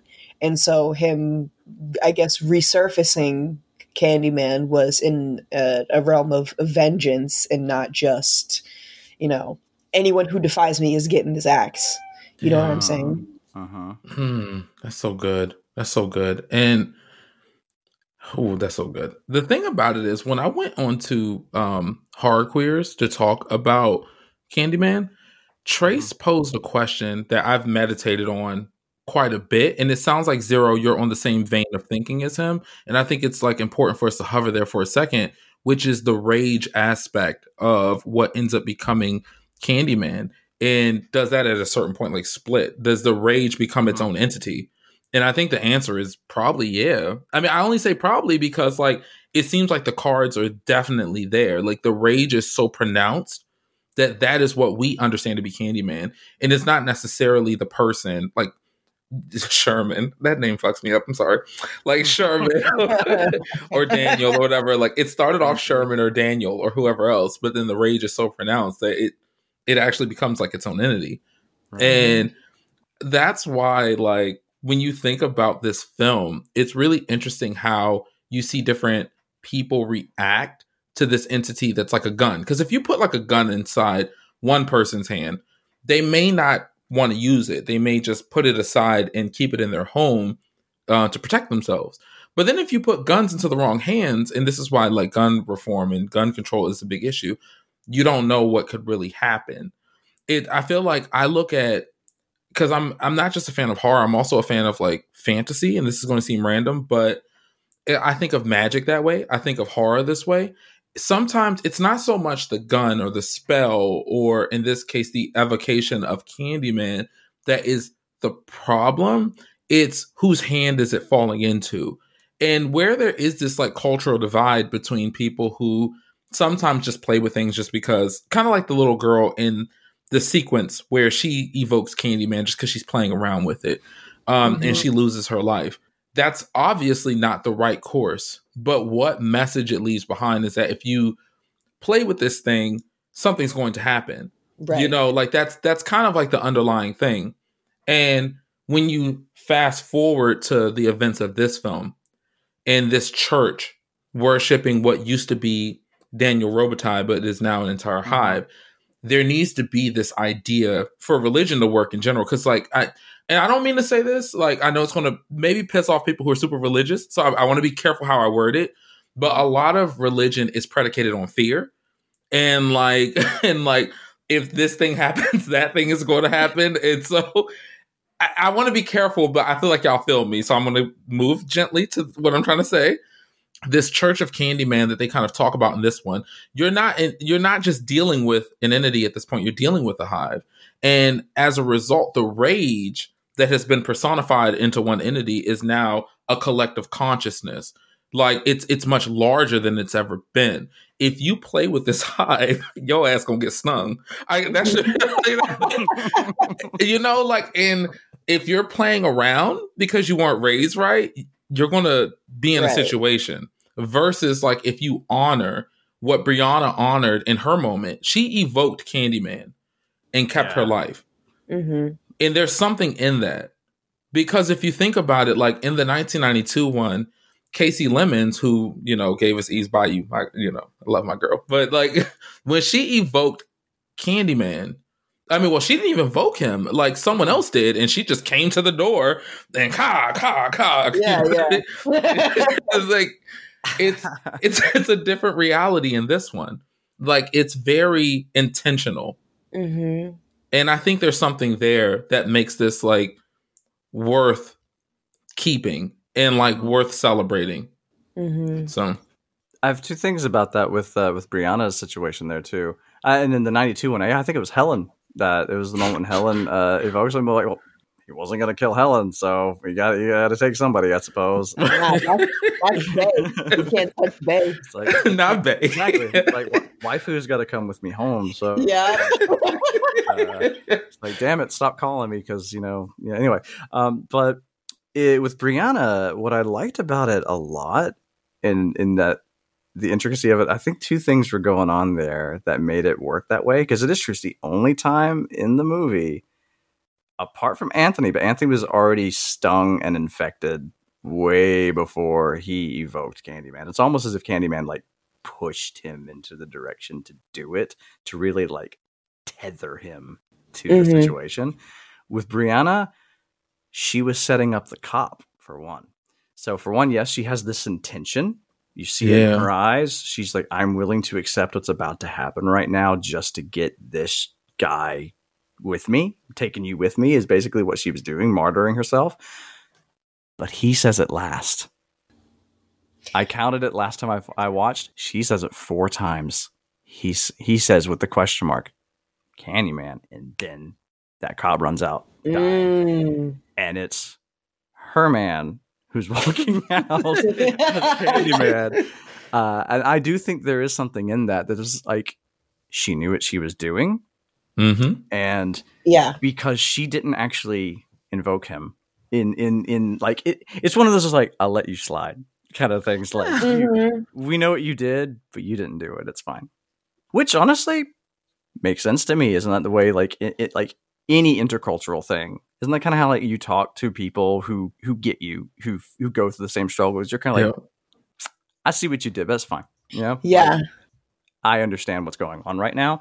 I'm not blind, basically. So I love that there's that nuance to it, because that I felt was the kicker. And I think that's why that scene works so damn well, is because there's it for people outside of knowing what that's like. Because, you know, especially if you're in like cishet white territory, nobody really knows what it's like to have like coded nods or speak or whatever of how you just kind of like feel out the room to see who's kind of like picking up what you're throwing down, you know? Yeah.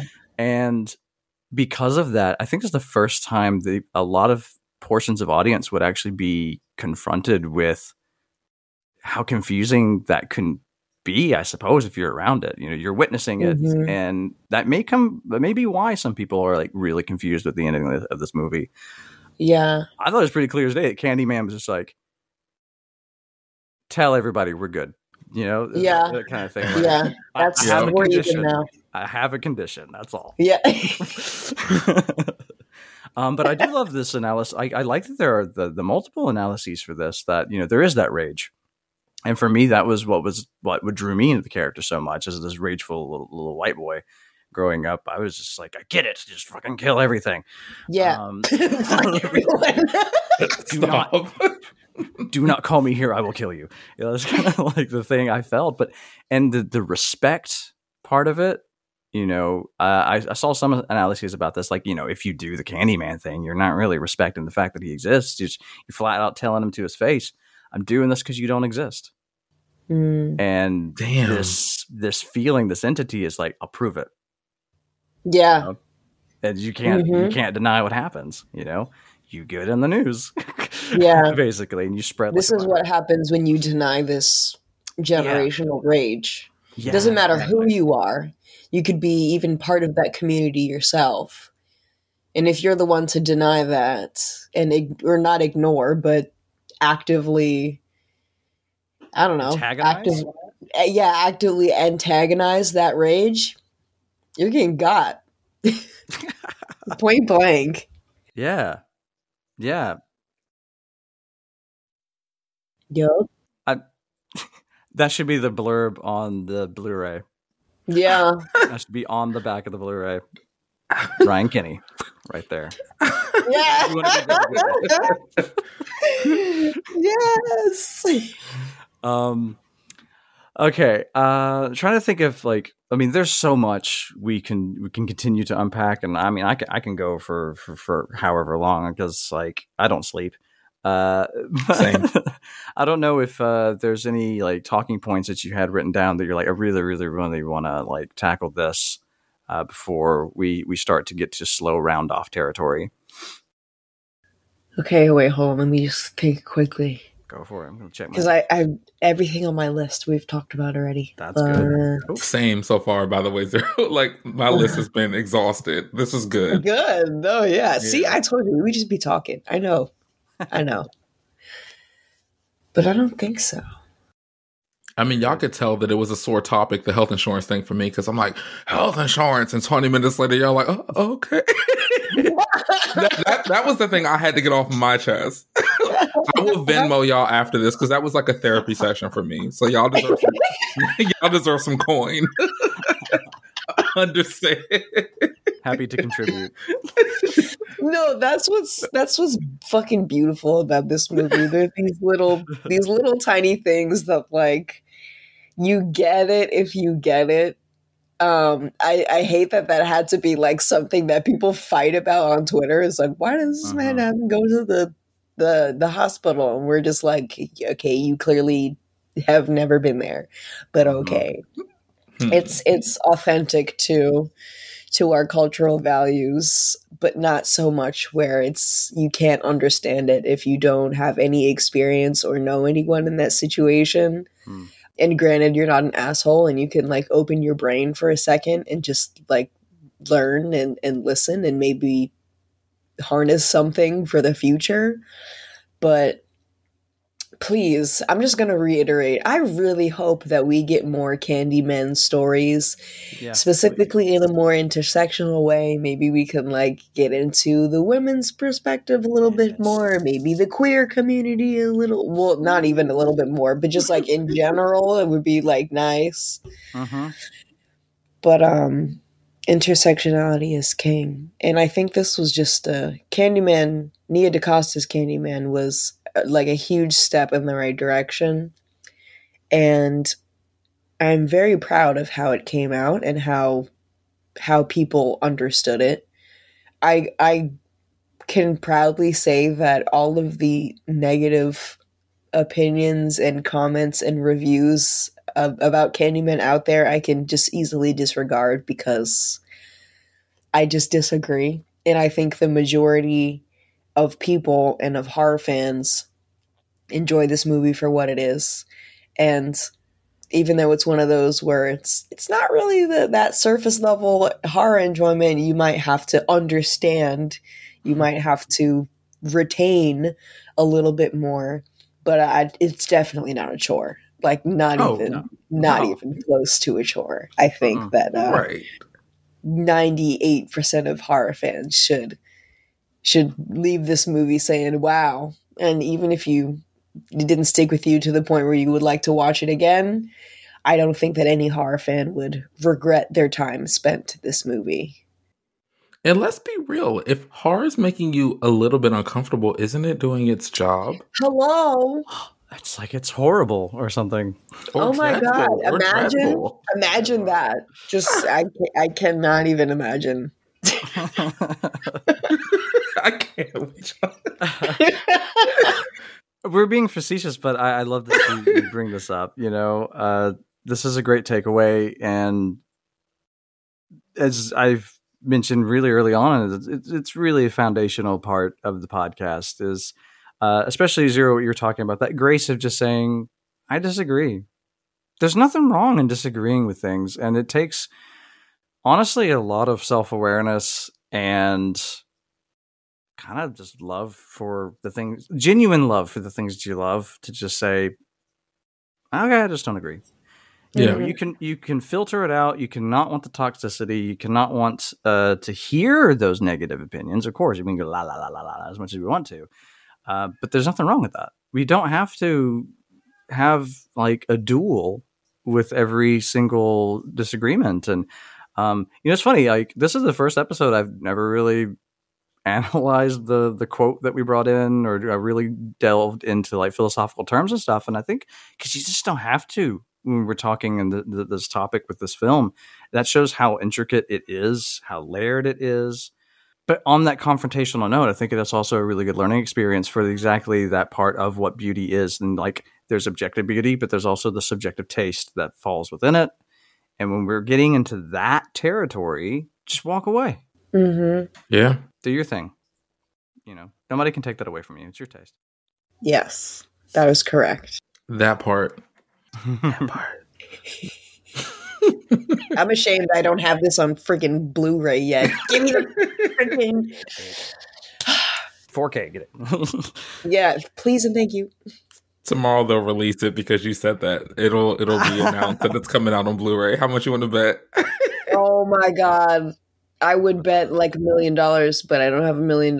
So I'm gonna just like bet you a prayer or something. I'm down. I can bet for free. Well, then, if we are kind of tapped out with topics, I mean, I had plenty as well, but again, that's a testament to the film that there's just, you can keep going on and on and on and on and on and on and on. Yeah, maybe another time, maybe a repeat. We'll see if we ever revisit it. But then I'm going to wrap things up a little bit here. So this podcast is a part of the Anatomy of a Scream Pod Squad. Be sure to follow the Anatomy of a Scream podcast page on your preferred podcast platform to check out more introspective, semi-academic, and fun podcasts, including The Scream Teens, hosted by Gory Corey and Lena, The Road to Nowhere, hosted by RC Jara, and much more. You can find more info at anatomyofascream.com. If you are interested in more of my musings on beauty in horror or horror in general, you can follow me on Twitter, which is @_Shockaholic. And you can check out my website, which is shockaholic.org, where I have a few reviews that I'm going to be putting on there and articles. But so, dear listeners, what are your thoughts on Nia DaCosta's Candyman? I'd love to hear your thoughts either on Twitter @BeautyHorrorPod, via email at beautyofhorrorpod@gmail.com, or in our community space on Discord. Be sure to check the Twitter page for the link to the server. I see that my cat is already giving her opinion on everything, so be as vocal as my cat, and please tell me what you thought of Candyman. I want to thank both of you again. Thank you so much, Ryan, Zero, for sitting down, talking with me about this just phenomenal, effective film. You can tell it's late at night the way the cat's freaking out. But where can the folks listening find y'all? And are there any things that you'd like to plug? Let's start with Zero here. Well, folks, listeners, you can find me on Instagram, Twitter, Facebook, Twitch, Letterboxd. I guess TikTok now. I'm doing that. Or at least I'm trying. At IDK Gravity, because I'll be up there. No gravity.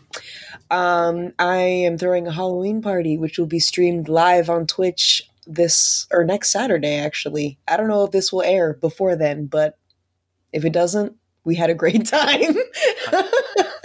It's next Friday, so 29th, so it's the day before. Ho, ho, ho. Well, hey, listeners, tune in on Twitch. I have a couple more fun things coming. Some more downloadable zines will be hitting you soon. And, spooky shenanigans with my friends online. Thanks for listening. And you, Ryan? You can find me wherever podcasts are played. Spotify, Apple Podcasts, Stitcher, Brother Ghoulish's Tomb. So I'm also going to be releasing a limited series soon called Brother Ghoulish's Dragula Breakdown. It's going to air this week, and I'm going to be breaking down the drag competition for the Boulet Brothers Dragula. So I'm excited about that. But if you ever just type Brother Ghoulish, everything will come up. I even have like www.brotherghoulish.com. So you can find out everything that I'm working on at the same time, and all my socials and everything I'm working on. Yeah. So on the pod, what you can expect is horror movie reviews. And also I will share the occasional horror short story. At the time this episode's coming out, I'll likely be on break because after Halloween, I go on a seasonal break in between seasons. So I'll be back for season 3. And I don't know when, so don't ask me. And if you want to meet me, in person, I'm haunting an underpass near you. So there you go. That's my favorite part. Fantastic. And, this is a great segue into a bit of talk that I need to give as well. So normally I just have I thank everybody and we would close off. And, I keep a nice little scripted outro. But since it is the season finale, I have a bit of information for everybody. Yes, just like you, Ryan, you do need a recharge break, and how to okay, how am I going to plan all this out? Especially with guests and stuff. I need to also get everybody situated. So yes, we're going to go on break here. It's going to be for about a month. So the month of November, there will be no more Beauty of Horror here on Anatomy of a Scream's feed. In fact, when we come back, we will no longer be on the Anatomy of a Scream Pod Squad feed. We're still part of the Pod Squad, but Beauty of Horror is getting its own dedicated feed. So it's a full-fledged regular podcast finally. So please, from this point forward, from season 2, you need to look up The Beauty of Horror. I do want to thank Joe and Valeska from Anatomy of a Scream for all the support they've given me with putting this together, for helping me with any tips, tricks, anything like that, tech. It's been wild trying to get this thing running and insecurities popping up here and there. And Joe's been a great sounding board. And so, Joe, you're fucking awesome. I hope you know that. And I hope you're listening. Probably listening because, you support the shit out of the podcast. I know you do. So thank you so much, Joe. Thank you, everybody who's been listening to this as well. Another thing that everybody might want to know about the next season is I'm going to switch it up just a little bit. I think that's that thing that you can do in seasons. I think it's fun to do. Fun. We can only broach beauty so often. And so, although those are the main focus of this podcast, I'm sure season 3 will be dedicated to it again, but season 2 is going to branch out into aesthetics in general. And so to structure it just a little bit, since this, I usually let guests pick things that's not structured at all. I know that listeners love a good structure. They love to know like a calendar when things are going to happen. Each quarter, roughly. So please don't fine tooth comb me and like, well, you said a quarter. A rough split it into 4. Some of them are bigger than others. I don't care. It's going to have a different aesthetic category. Anybody who is a guest who has an interest in these things, of course, I will guide them a little bit of like what I'm talking about with stuff. But it's going to be as follows. We're going to start off with beauty because it is the beauty of horror. So roughly around the new year. Could be sooner, could be later. I don't know. Keep you surprised. But we're going to start with beauty. Then we're going to go into disgust, so we can open it up a little bit to films that people find disgusting and talk a little bit about the philosophical and political aspects of disgust and what that means. Then we're going to go into beauty's twin, which would be the sublime. So we're going to talk about that real intense fear feeling we get that also gives us a real sense of pleasure. And then from there, we're going to round it off with the kind of the crazy black sheep of the entire aesthetic family, the grotesque. So I would say that is the realm of horror in a nutshell. You can't really get horror without the grotesque on some level. So I want to really open it up, the types of films that we can talk about a bit, talk about some films that I highly doubt anybody's going to say are beautiful. So bring in the basket cases and all that sort of stuff. Let's do it. Maybe Malignant shows up. We'll find out. Point is, so for anybody who is listening, who's like, oh shit, yes, yep, that's for you. I'm very excited for it as well. Anybody who's interested in being a guest, anybody approach for being a guest, that's what we're going to do. We're going to split it up and try to get people into discussing something that very specifically they want to discuss. And then, roughly around what time of the year you'll be on the show based on which aesthetic category you choose. But that's going to be the structure. It's going to be the beauty of horror on whatever podcast platform you listen to podcasts. So really excited for it. I'm already starting it up, but first a break. So please let the man recharge, and then we will come back stronger than ever.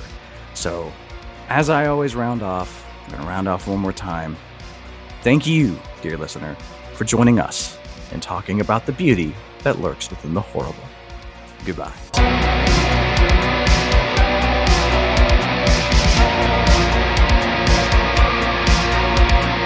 There's no beauty here, only death and decay.